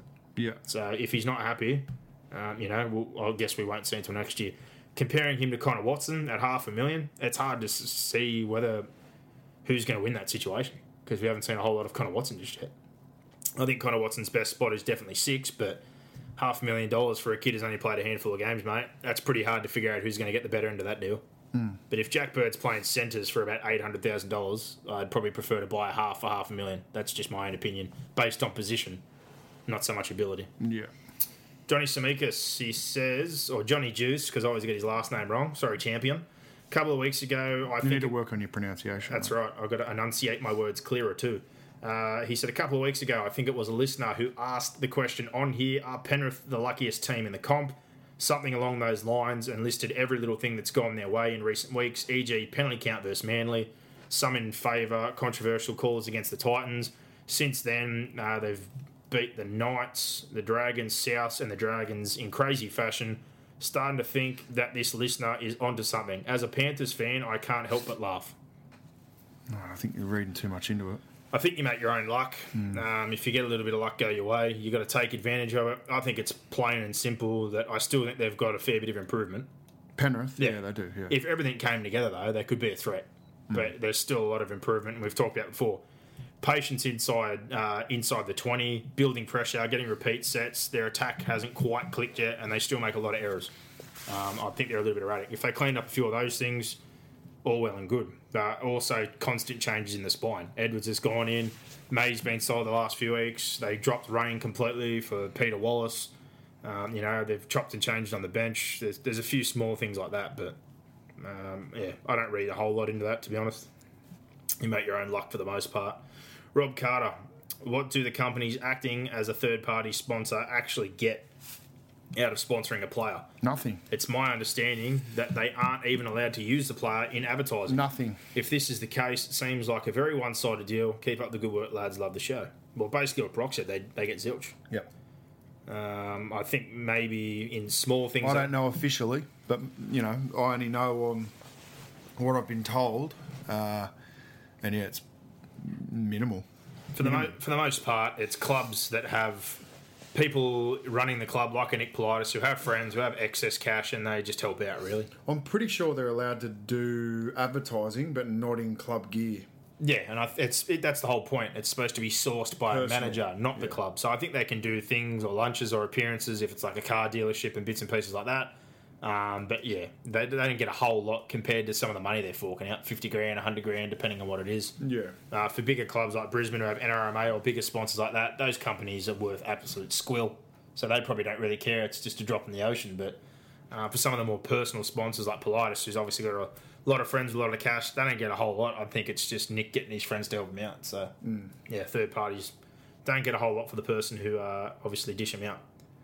Ian Stanmore, can we all agree that Josh Dugan is made of glass and will probably miss more games than he plays for the Sharks? Total dud buy for the money they will be paying him. They're saying that he's going to play this week, which is craziness to me, the way he went off. Gordon Tallis always calls him out, and I love it, saying that he stays down and he overplays injuries, and it's hard to argue. He's got a record of going down a lot and returning very quickly. Well, I said the other night that he got moved to centre. I think he'd understand that the situation there when Aiken's out for the rest of the year, that he can cover that position because he plays there for rep footy. But I kind of feel like he's kind of checked out. They're in a bad spot. They're probably not going to make the finals. He's been moved out to centre. He's moving to another club. Yeah.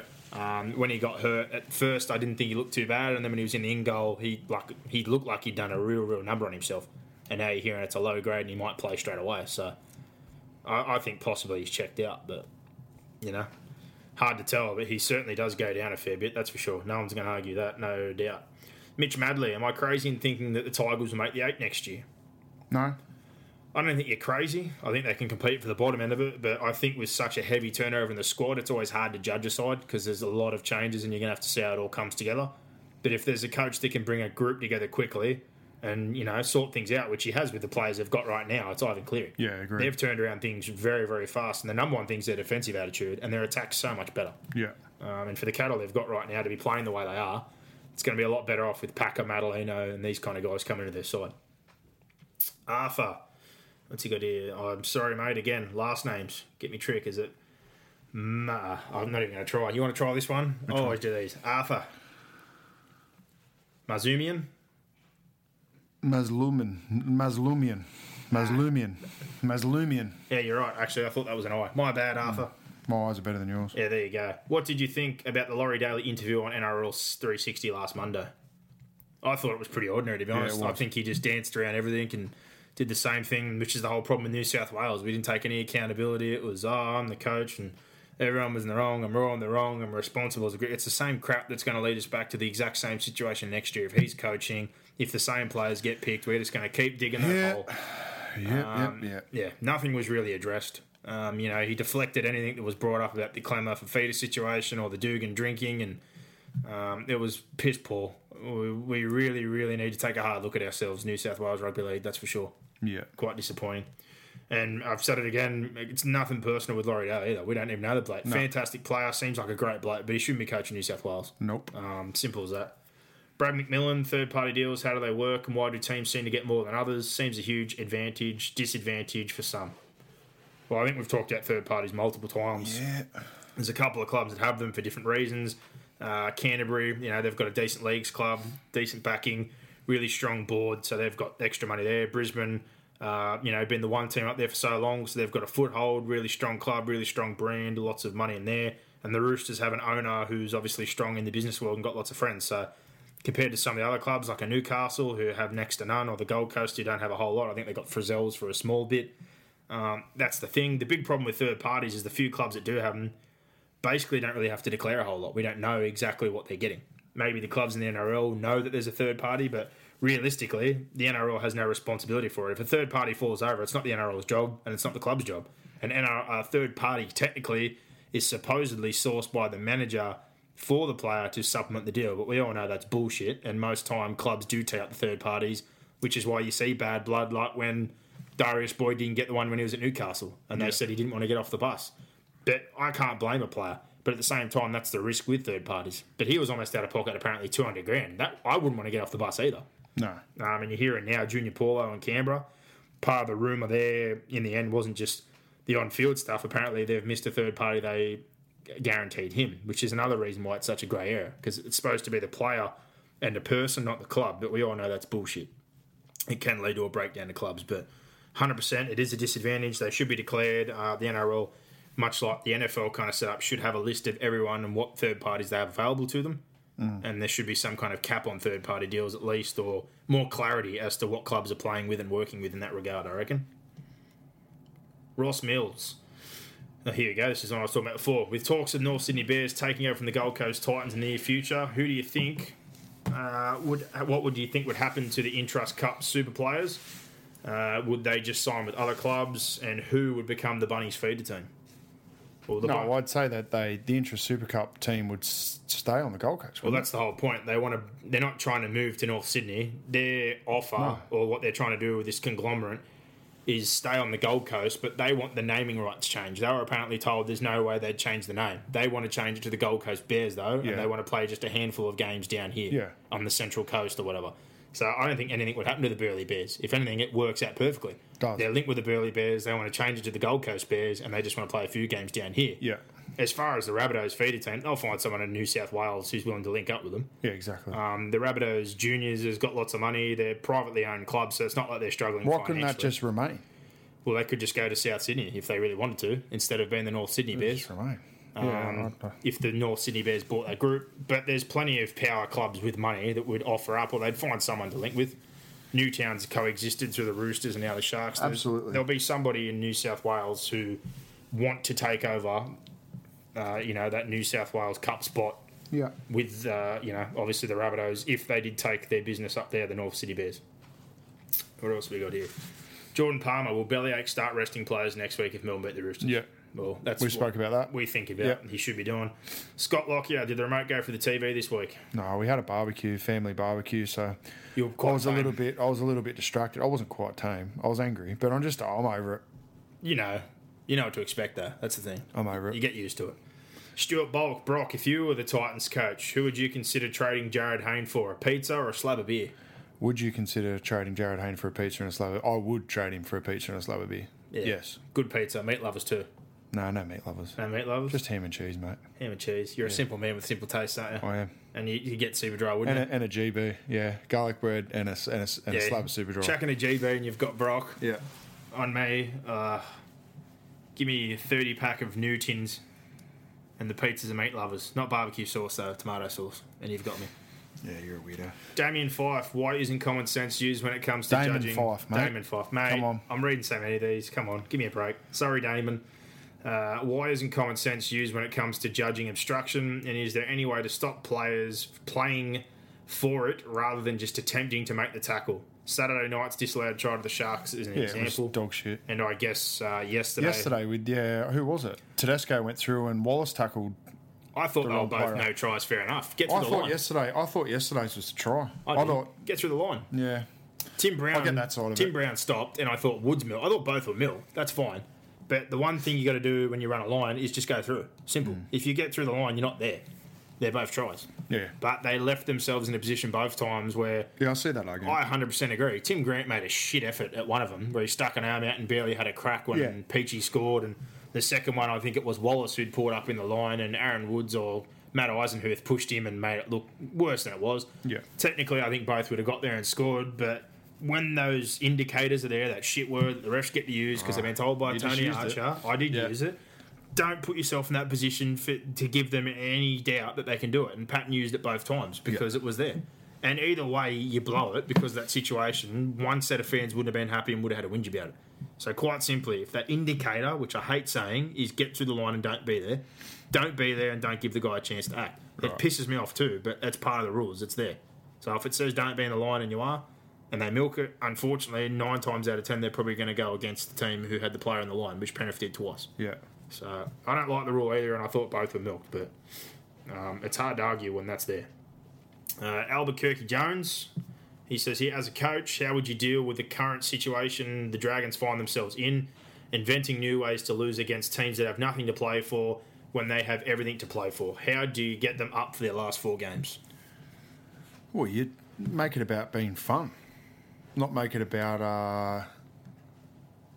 You can't really flog a dead horse, so you got to change things up. Have to change it up. Yeah. Turn it into, a week by week proposition. You want to be giant killers. You want to be disruptors. You want to be whatever. But it's just make it fun. You got to try and keep the players engaged somehow. I think I read somewhere yesterday that they reckon Paul McGregor admitted that they have flogged them too much and they are struggling. And now they've got guys, obviously, like I said, that have had injuries or played through Origin who are busted. Yeah. And they've let a few guys go who they hadn't used and didn't think they'd need to, and have found themselves short of depth. But I think more simply than everything, simplify the game plan. I said it before, I'd take McCrone out, I'd put DeBellin, Field, anyone in there. It's got to be better than what he's dishing up at the moment and get back to the power game. Not when they bunched up like they did the other night and go 1-1 out. If you're going to play that power game, though, you've got to run in numbers, push around the football, have Dufty pushing around, get McInnes involved, work off offloads, tip-ons, not just one-outs in the ruck. They had a couple of sets there where they barely made 30 metres and were putting some poor kicks in. Widop needs to take responsibility for all the kicking as well. If he's getting $900,000, Macron doesn't kick the ball if I'm the coach. And that should have been made clear to him by now, in my opinion. But just back to what they do well.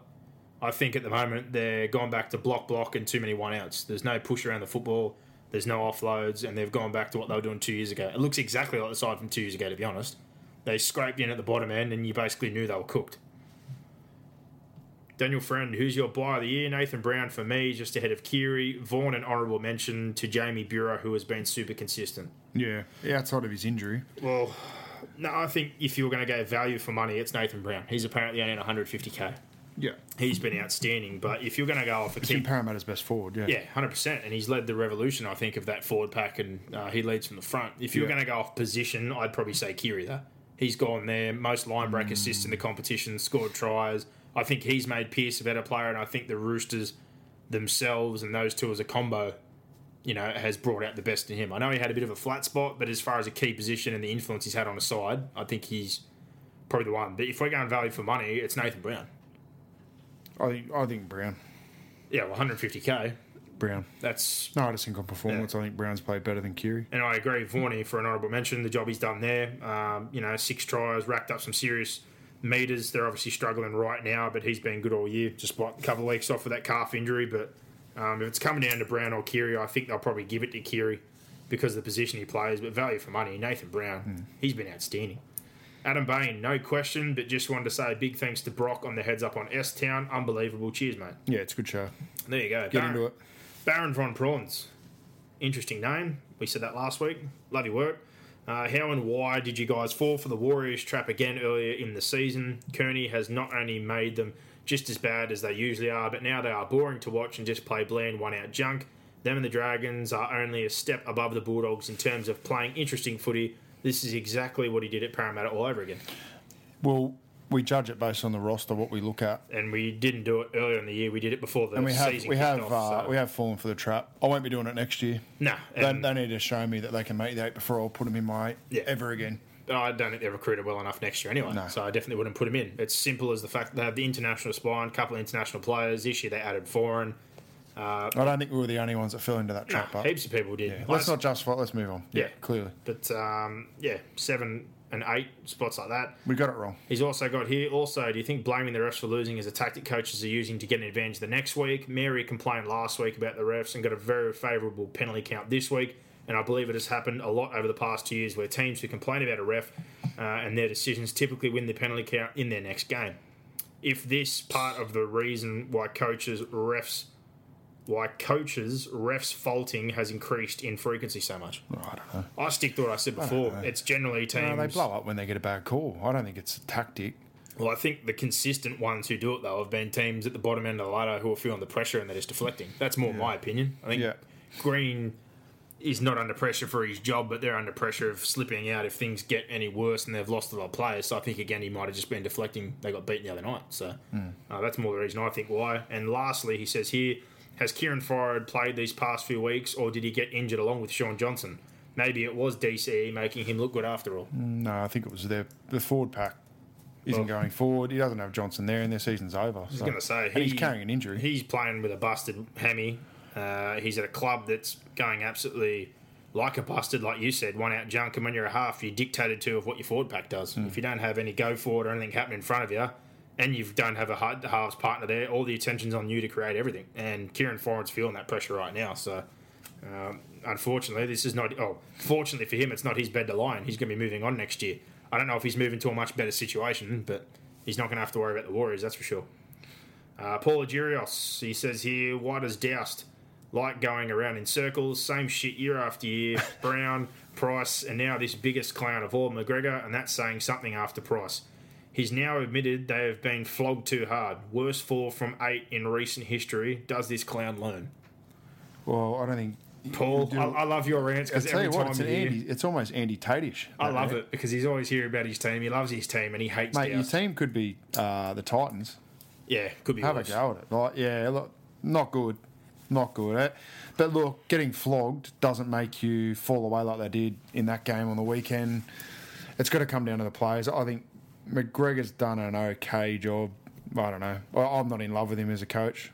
And it looks to me they don't have a plan B this year, and that comes back to coaching. They worked through really well, and they were running through teams, and then opposition coaches cottoned onto it, and since then he hasn't been able to formulate a plan B that's going to be effective. So I think you've got to give him next year with Hunt because he's done well to get Hunt there. And, And again, the argument would be, well, who do you sign? It'd have to be Demetrio. He'd be a good fit there because he'd coach a reserve grade. I said last year before he left, they had doubt over him, and I'd watched Demetrio take a cup side that was probably the 5th best one in there and win it clean and do really well. That they juggled the decision. It was there for him to make. Yeah. And they waited too long, and Wayne Bennett swooped in. And immediately then, they would have probably been sitting in a board meeting saying, we fucked up. If Wayne Bennett's calling you and asking you to go up there and possibly warm the chair to be the next man to take over, the Dragons dropped the ball. So they kept McGregor. Things started off quite good this year. A couple of guys got contracts, a few injuries, and obviously the origin period's hit and now things have hit the wall. But if they were going to make this decision, I called for it last year. They needed to make it before he left, and they waited too long. So Demetrio's now sitting there warming the chair, unfortunately. Harry Ray, have you changed your mind on the Raiders after the weekend? I reckon they have a glimmer of hope. Well, Harry, I haven't changed my mind purely because I think they have to win those couple of games. But when I said they have zero chance, I will say now they do have some chance. And I still think it's a very slim one, and I think it's going to come down to, obviously, they have to keep winning, but if it gets to that point, it's going to come down to the last round, in my opinion. I still think they need to win all their games, and it's going to be on whether Melbourne play a full-strength side or they don't. So I give them a I'll give them a chance. Glimmer of hope. And I've said it before, if they prove me wrong, I'm happy to eat humble. Yeah. No beef here. That was my opinion last week. I stick by it. Gavin Carl, how good is Wonga Blake?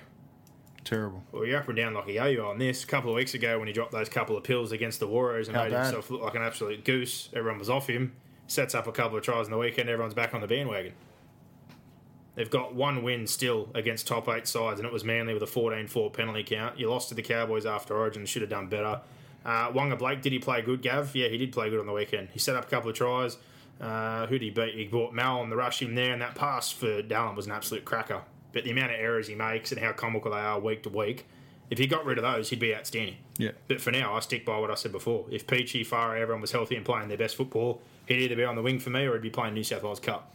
If he played like that every week and kept the errors out of his game, he's a bona fide first grader. Not questioning the raw power and the talent and everything else, but consistency and the amount of stupid errors he makes. Let's put it this way. If Hiku didn't get moved on and Farah and that weren't injured, I probably would have dropped him to Cup for a stint. Yeah. That's just my opinion. William Robinson, I'm just concerned of the welfare of Brock's remote after Hayne kicked the ball dead on the first tackle on Saturday. Well, Hayne, maybe Brisbane will poach Hayne as well. They can have Jared Hayne. That's one you'd be happy for them to poach, wouldn't you? Absolutely. 100%. Mick Craig, will Dragons make the top 8? Well, we both think no. And I think we've highlighted earlier why. Travis Dees, with coaches getting fined for speaking out about refs, what is being done to rectify this issue with refs and touch judges not all getting of them calls? fined. Yeah, no, not all of them, no. That's as inconsistent as the form on the field. Yeah, and he says sidestepping the issue by finding coaches won't fix the problem. It won't fix the problem, but at the same time, I think we've said this before, it's a hard job. I think they've got poor leadership. I think there's too many grey areas and things that lead them down this path. They should be backed to make calls more often. Things like the send-offs, the sin bins, all this kind of stuff, even tries. There's way too much there to interfere and blur the lines. As soon as they get something wrong, we're happy to spray them. Coaches are happy to whinge. Players are happy to do so as well. But it's not an easy job, and no one wants to do it. And numbers are decreasing at junior levels, and the standard's probably poor because it's a fear-filled job, and we don't support them. Yeah, I wouldn't want to do it. I wouldn't want to do it either. And, I know a couple of blokes that I played at school, went to school with, that have tried to move for those ranks, and what they cop, or even when you go to junior football. Brock's coached plenty of junior football. I've been around some of the younger kids. What you see down at park football is disgraceful. It's a thankless job. And like I said, we all bash them, but in particular at that level, it's not setting any better example for parents and kids who are going down to park football. So, if anything, I want to see the fines increased. No, they should. If there's an absolute howler of a call that costs a finals game and a coach wants to unload, I'm fine with it. But week-to-week stuff with Des Hazard and teams like this, or Ricky Stewart the few weeks previous where he got a good call, or Paul Green the other night where maybe one or two things were bad, to say that's the worst reffing performance he's ever seen. Look, the issue is the fact that the coaches feel as though they have to come out and bag the refs publicly for anything to be done. Yeah. They need to have a system in place that supports coaches who have a gripe, supports the referees' integrity, because they don't need to be dragged over the coals like this. Comes back to the NRL, the governing body, the head coach of the referees, in the fact that they don't... Obviously, the coaches don't feel as though their concerns are being clarified, being fixed. Therefore, they feel as though they've got to throw them under the bus in the public eye. I think it should all be done behind closed doors. That's my opinion on it. It just reeks to me that the coaches don't have confidence in the refereeing and don't have confidence in the system. So obviously the system's broken. Fix it. Yep, fair enough. Constant why Paul Gallen was even put on report for the higher tackle on Shannon Boyd.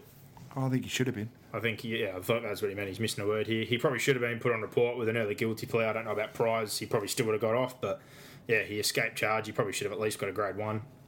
Shane Cook, are the Warriors cursed? I don't think they're cursed by shit form. I was about to say, just shit culture, bad decisions, wrong hires, and the only person who's really seemed to have any success and set everything up is Ivan Cleary. They had a strong presence, strong group there, good junior development paths, and had the right coach to add discipline and some structure in John Ackland, who was a tough bastard from the 20s, putting those guys up.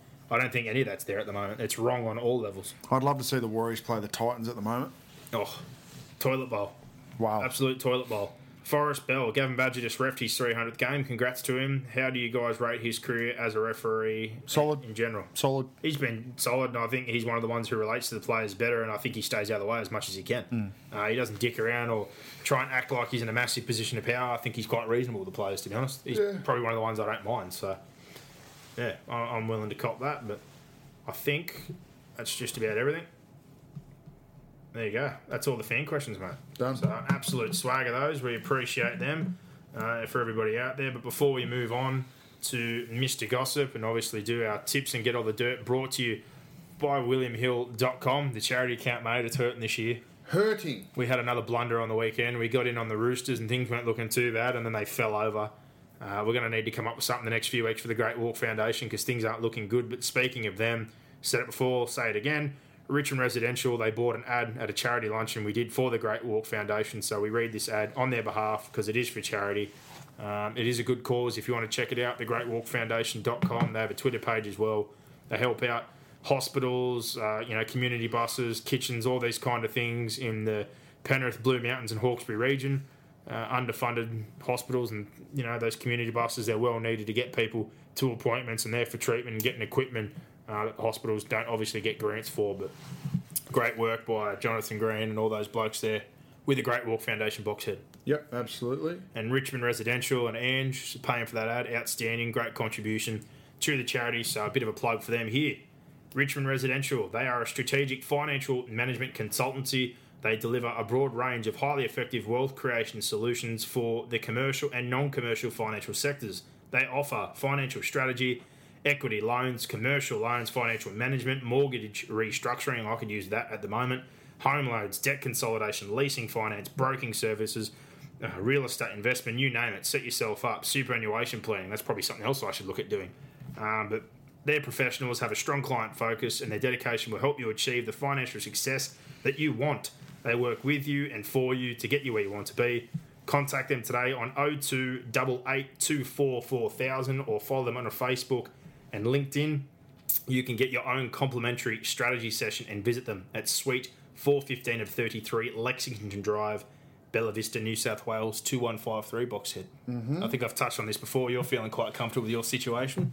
Yeah. But I wouldn't mind a strategy investment session. Eventually. Yeah. Or I think superannuation is one I've been looking at a little more at the moment, to be honest. I know still a long time to go, but the way the cost of living and everything's going, I think that's something I'd like to get on top of. Yeah, so, very cool. Big thanks to Ange and Richmond Residential. Check them out there. Great contributor and helping out the Great Walk Foundation, as are William Hill. So next up, Mr. Gossip, Tips Dirt, brought to you by WilliamHill.com. If you're going to have a bet on the NRL or any sport, make sure you do it with William Hill.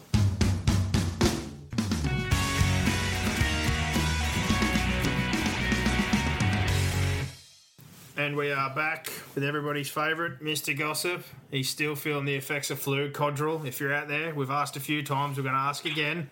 Bit of sponsorship for the Mr. Gossip segment, along with WilliamHill.com. Gambling, Codral, they go together, don't they?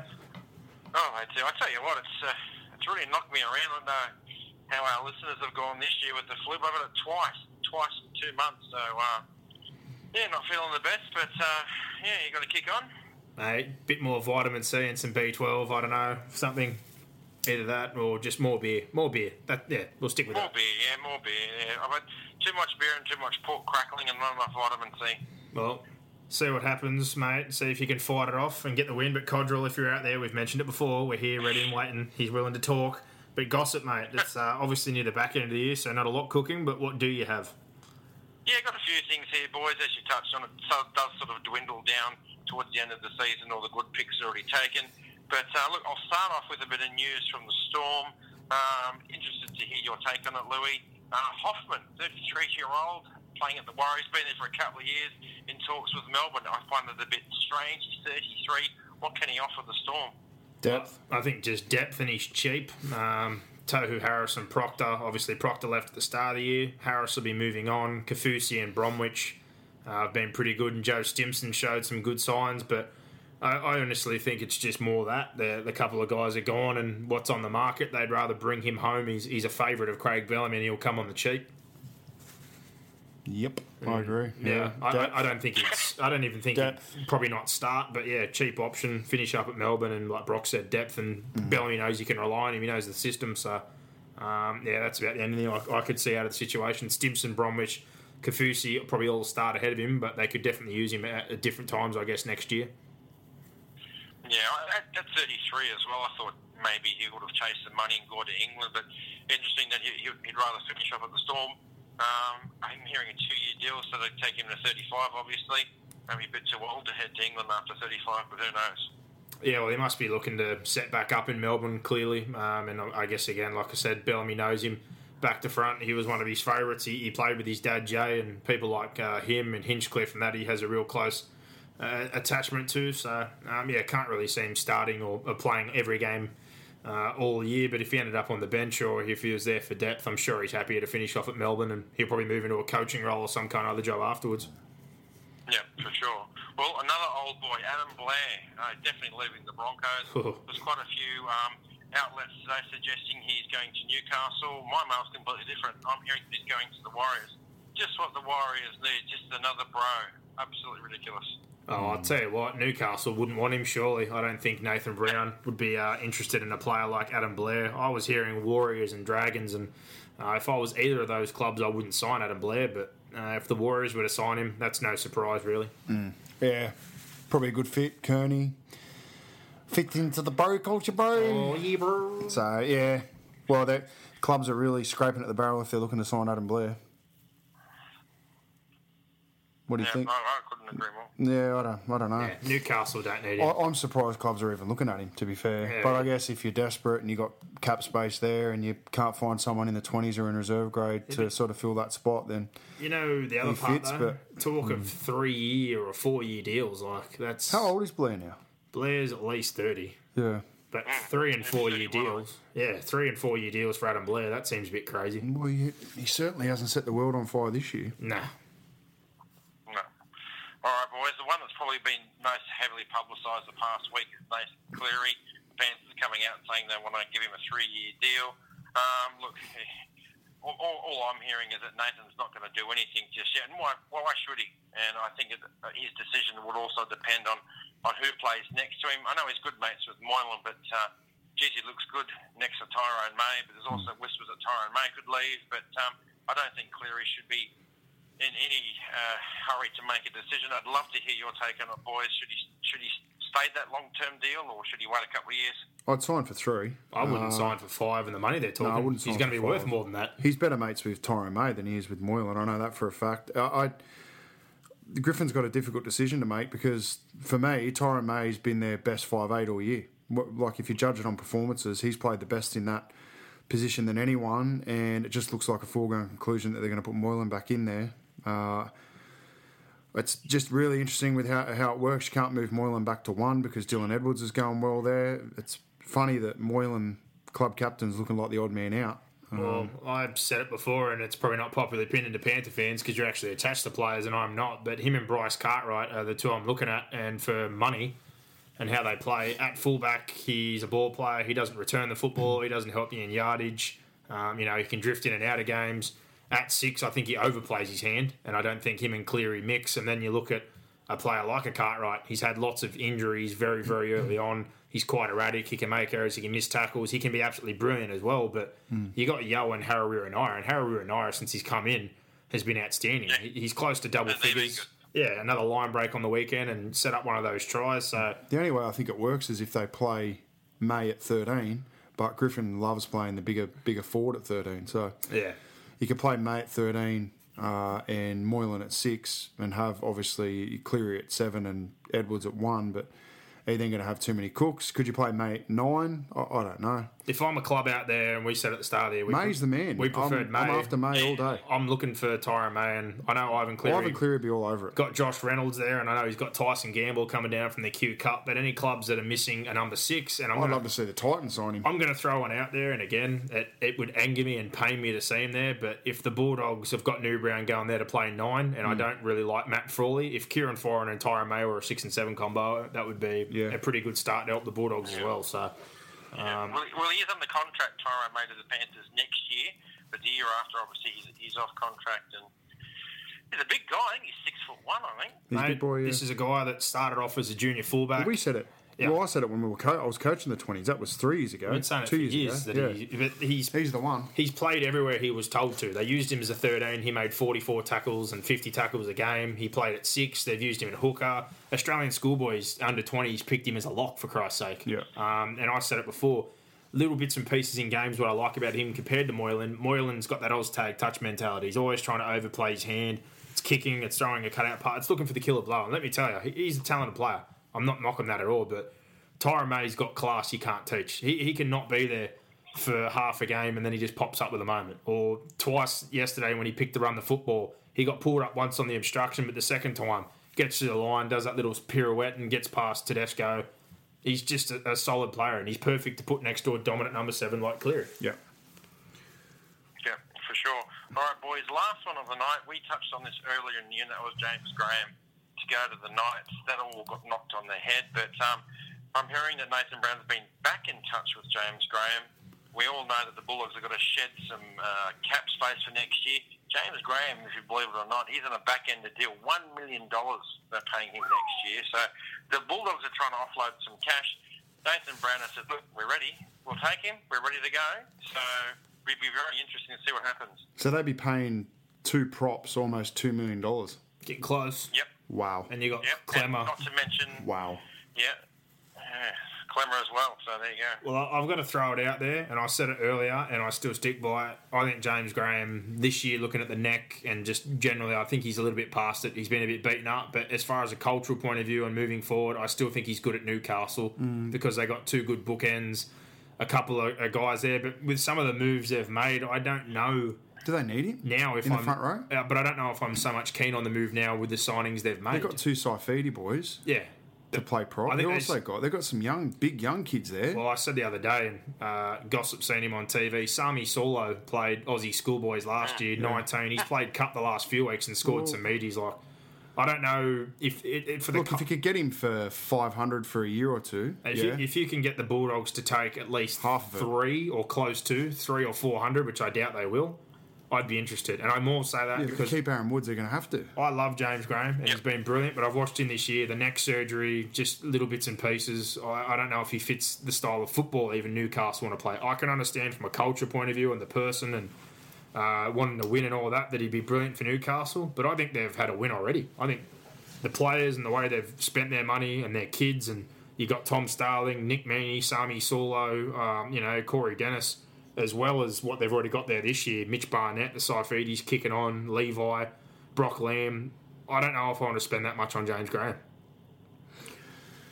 No. All right, well, they're ready for him if they don't want him. Well, if they can get him with some of the... Interesting to see how it plays out. If some of the freight's taken, I can completely understand it. But the more the year's gone on and having a neck surgery and just a few little bits and pieces... Also, if they're not going to be able to spend the cap and they can get him, then why not? That's the other reason. Just do it. But I'd only do it for a year, maybe. Year or 2, yeah, max. Yeah, I don't know if I'd go long-term with what I've seen this and year. As you said, it'd be good to bring those younger kids through. Yeah. Yeah, So, it does work, provided that... And I wouldn't be paying him $1 million. No, and it wouldn't be a 3-4 year deal. No, it 2 may years be max. a year or 2 because they definitely have cap space. But the Bulldogs definitely have to shed more than what they have. I agree about that.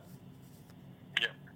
All right, that's it. All right, wrapping us up, mate. it. Well, tips brought to you by WilliamHill.com. If you're going to have a bet on the NRL or any sport, make sure you do it with William Hill. Don't live in the past with all these other ones. You can bet live on your phone with WilliamHill.com. And the old price pump, I mention that every week because I've used it a few times. You get one a day for horses and dogs. Obviously, don't bet every single day, but if you like something at Flemington on a Saturday or Rose Hill, it comes in handy.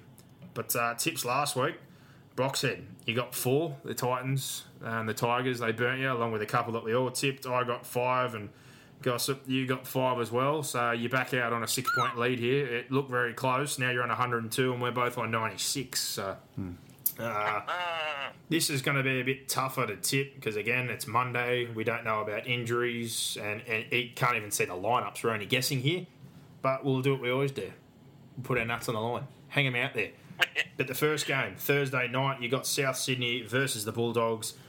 Looking at this one, I think this is quite easy. I know Souths haven't been all that consistent, but I can't touch the Dogs with a 10-foot pole at the moment, so I'm going to be tipping Souths. I'm tipping the Bulldogs. Wow. Just because You feeling a bounce? I don't know. I just think they're both bad at football, and I need to make up some ground, so I'll tip the Doggies. I don't know. Fair call. They can't be any worse than they were last week. Yeah, fair enough. Yeah. It's a hard one to pick, but I'll go the Bunnies with a bit of confidence after their win against the Dragons. Yeah. So, put me down for the Dragons. Yeah. I mean, put me down for the Bunnies.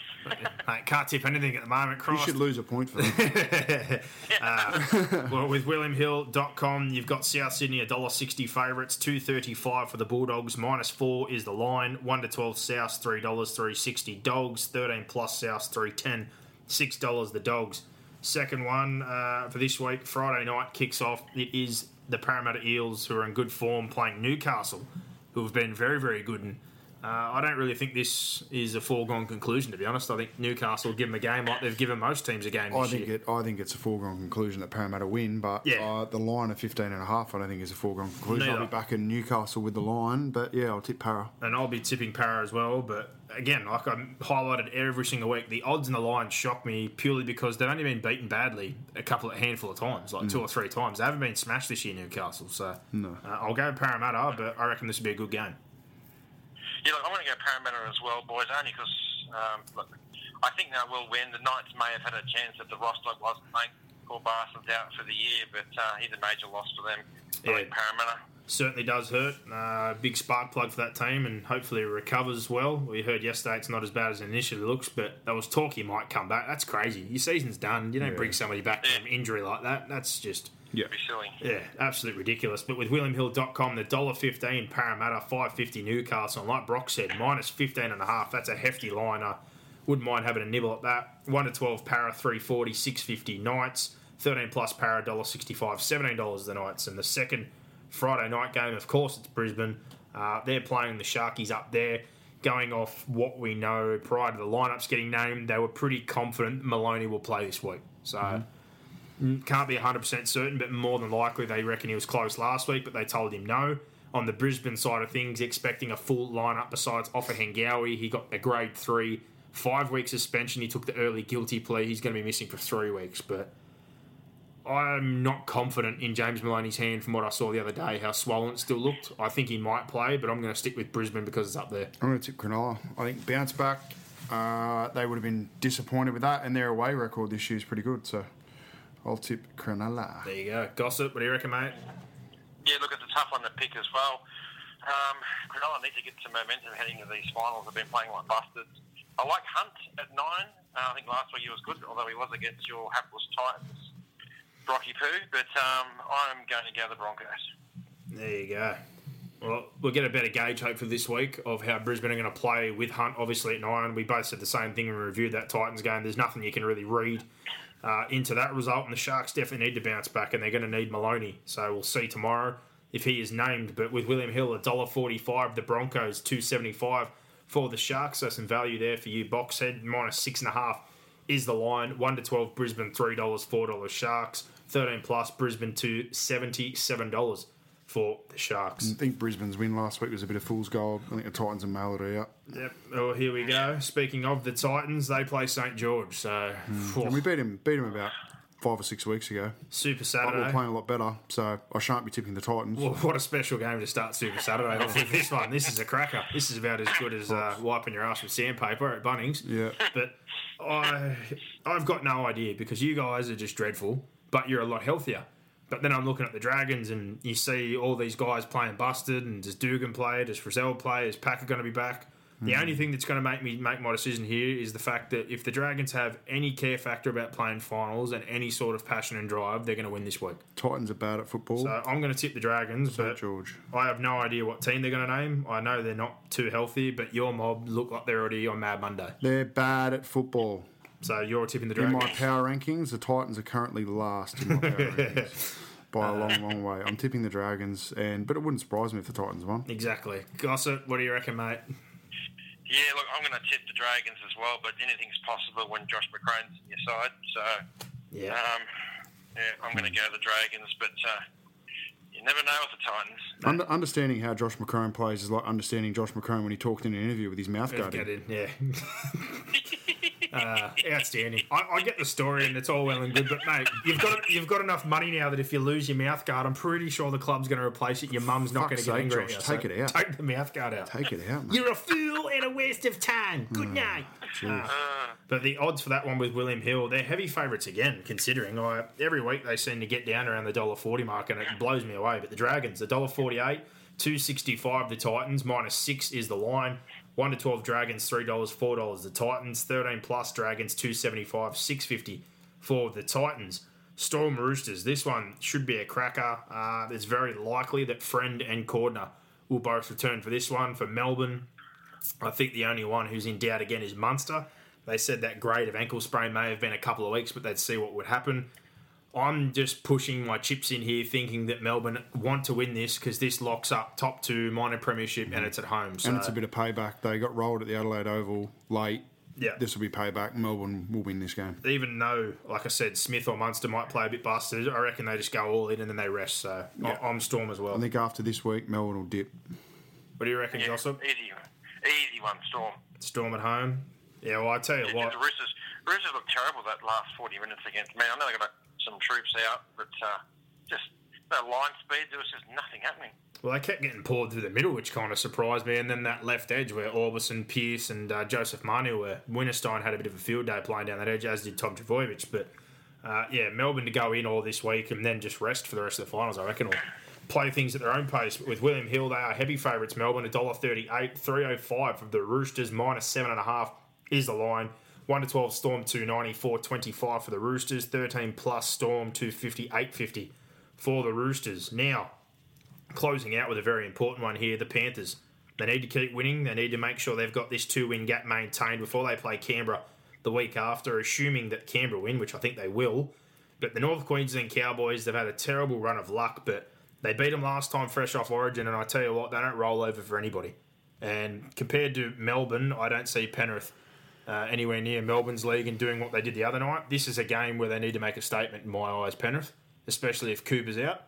I'm going to tip the Panthers to get the job done, but I'm not as confident as what I probably should be. And they need to do a bit of a Canberra, in my opinion, and give us a game to give us some idea that they want to play finals football. This is the hardest one of the round for me. I'll tip Penrith, but little confidence. Wouldn't surprise me if the Cowboys won. Yeah, it is difficult to tip without seeing the lineups. If Moylan plays, I'm almost tempted to tip the Cowboys because I like May at 6. Look, I'll go the Panthers just because they're at home. But if Moylan plays, I'd be on the Cowboys on the punt. But we'll tip Penrith for the tips. Yeah, if Cooper's out, if Winterstein's out, and they're already missing all these guys, and they've played up to such a high standard, even though all these guys have been missing, this is a game, like I said, Penrith have to really take this one by the horns and give us some indication that they want to play finals football. But with William Hill, they are the favourites. They're $1.45, $2.75 for the Cowboys, -6.5 is the line. 1 to 12, $3 Penrith, $4 the Cows, 13 plus, $2.70 Penrith, $7 for the Cows, and that should be a vengeance game after the one they blew last time, let's be honest. And Sunday, you got the Raiders versus the Warriors. Honestly, this doesn't need any discussion. If the Raiders are serious after what they did last week to the Sharks, and they're playing the team in the Warriors who have already gone on holiday, they should 13 plus the Warriors. They should absolutely hammer them. So, well, if Newcastle can beat them 13 plus, surely Canberra can. Yeah, I'm on the Raiders. Yeah, Raiders big time. Yeah, I'm going to go the Raiders, but this is the type of game that the Raiders typically lose, don't they? They always lose the games that they should win. So I'll be at Ravisi's for this. Bondi would have just finished the City to Surf, and I will be on the punt hard. Raiders 13 plus. Well, and I'll be about 8 schooners deep by 2 o'clock. Fair enough. And I will be almost passed out because I would have just run 14 kilometres and dehydrated as hell, and I'm going to pour Amber Ale all over my muscles. Excellent. That's all right. There's carbs in beer. It's okay. Carb loading. It's just replenishing. I tell you what, I won't be turning up to Ravisi's with blue lips like I did last year. I shan't never go that hard again in the city to surf. Mate, just here's the key. Just go to Ravisi's. Don't run the city to surf. Yeah, That's what I would do. No, I've got to do it. Just watch it. Yeah, that's right. Drink Just watch it. Just do what Serena Williams does and just get a cab. She got a cab for a 5K. Yeah. Her charity run, she gets in, gets out 500 metres before the end and runs it. Good. She's Serena Gray Williams. She runs Serena. She runs enough for tennis, mate. She doesn't need to run. Run. Good work, Serena. The odds for this one were a clean sweep on the Raiders, and William Hill agrees. $1.45, $2.75 the Warriors, -6.5 is the line. 1 to 12, $3 the Raiders, $4 the Warriors, 13 plus $2.70 for Canberra box head. So there you go, and 13 plus for the Warriors is $7. But the last one, it is the Tigers. They've been much better since Ivan Cleary took over. They've been in games right until the death, but just can't finish them off. And they're playing Manly. Had that flat spot and then exploded on the weekend, down 18-4. They scored 32 unanswered points. I know the Tigers are super competitive, but Manly, the doors opened back up after a few teams losing for top 4, so I'm going to stick with Manly. Manly will win. Yeah, Manly got way more to play for. If they play like they did the back of the second half, Is it Leichhardt, kill isn't the it? Tigers. Leichhardt. No, I didn't look on the website. It is. It's Leichhardt. Yeah. Oh, there you go. It's always a danger Not when even they go. Leichhardt can save them. Yeah, I don't think so. No, I don't think so. If Manly are serious and they play like they did on the weekend, again, like I said, Sharks dropping points, them and the Broncos both on 13 playing each other, it really has opened the door a little bit for them to at least chase after Parramatta and one of those sides. Brisbane and Eels play each other as well, so if a couple of them drop and they win their next couple against the Tigers, Warriors and Dogs, which are all possible, the door is slightly open for Manly to possibly go top 4. So we're all clean sweep on Manly, and again, William Hill agrees, $1.42 for the Eagles, $2.90 the Tigers, -7.5 is the line. 1 to 12 Tigers, $4.25, $3 for the Eagles, and 13 plus Tigers, $7.50, $2.50 for Manly. So we're all done and dusted. The only one's different than this week. We are identical. Gossip, Boxhead, you've gone the Dogs, and you've gone the Sharks. So, like you said, Happy with that. You're trying to get the whip out, which is probably smart because I'm not going to gain any points on Gossip by tipping the same, but the next 3 weeks, It's okay. I'm going to get stupid. It's going to happen. I don't think my tips are stupid. I just think Canterbury and South, who knows? I think Canterbury are probably... Desi needs a win. More than Madge does. Madge got his win last week. Yeah, so. Madge is also not answering to a board and the owner likes him, so I think he's fine. Yeah. That's a different circumstance. Oh, Desi right now. Hopefully Crichton and Sam Burgess don't play. Well, that's half the problem with not having lineups that I'm worried about. I thought that might have been the case last week, so have to wait and see what happens there. But Gossip, mate, fingers crossed that the Penny Panthers can keep battling on for you, and then the week after, hopefully a blockbuster. Them and the Canberra Raiders fighting. That could have some real ramifications for the finals, and then possibly another one the week after if the Dragons can grab a win when they play the Dragons. Yeah, I'm actually looking forward to next week because the Raiders are the team that knocked us out last year. So bit of revenge next week. But, hopefully we can get the Cowboys this week. That'd be great. No worries, champion. Thank you as always. And a big thanks goes to WilliamHill.com. If you're going to have a bet on the NRL or any sport, make sure you do it with William Hill. Boxhead, I think I agree with you. Raiders 13 plus for the charity bet. And we're going to push that into something else maybe. Yeah. Raiders 13 plus, just get on. That's one leg of it, but yeah, if anyone out there... Raiders 19 plus, sure we'll get a good price on that. If they're legit, they should go ape shit this week, Canberra, They should. if they're dead serious. But Gossip, cheers, champion. Good luck with the Penny Panthers, and we'll talk to you next week. Have a super week, Grace. See you, See you, champion. buddy. See you, mate.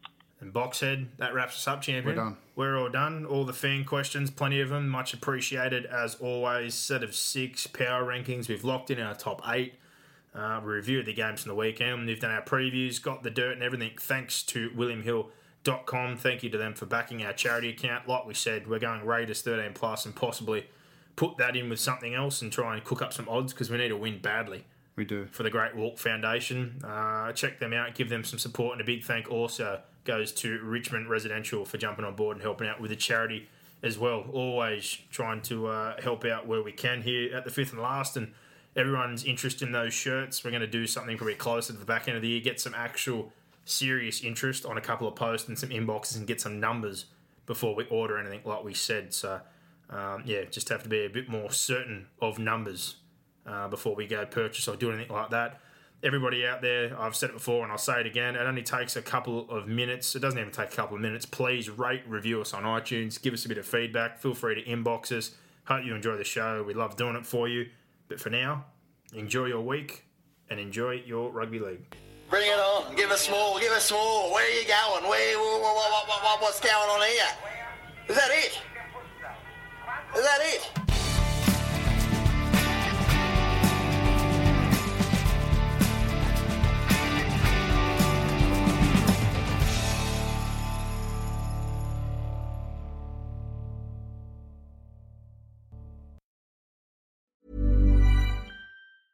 Mom deserves the best, and there's no better place to shop for Mother's Day than Whole Foods Market. They're your destination for unbeatable savings, from premium gifts to show-stopping flowers and irresistible desserts. Start by saving 33% with Prime on all body care and candles. Then get a 15-stem bunch of tulips for just $9.99 each with Prime. Round out Mom's menu with festive rosé, irresistible berry chantilly cake, and more special treats. Come celebrate Mother's Day at Whole Foods Market.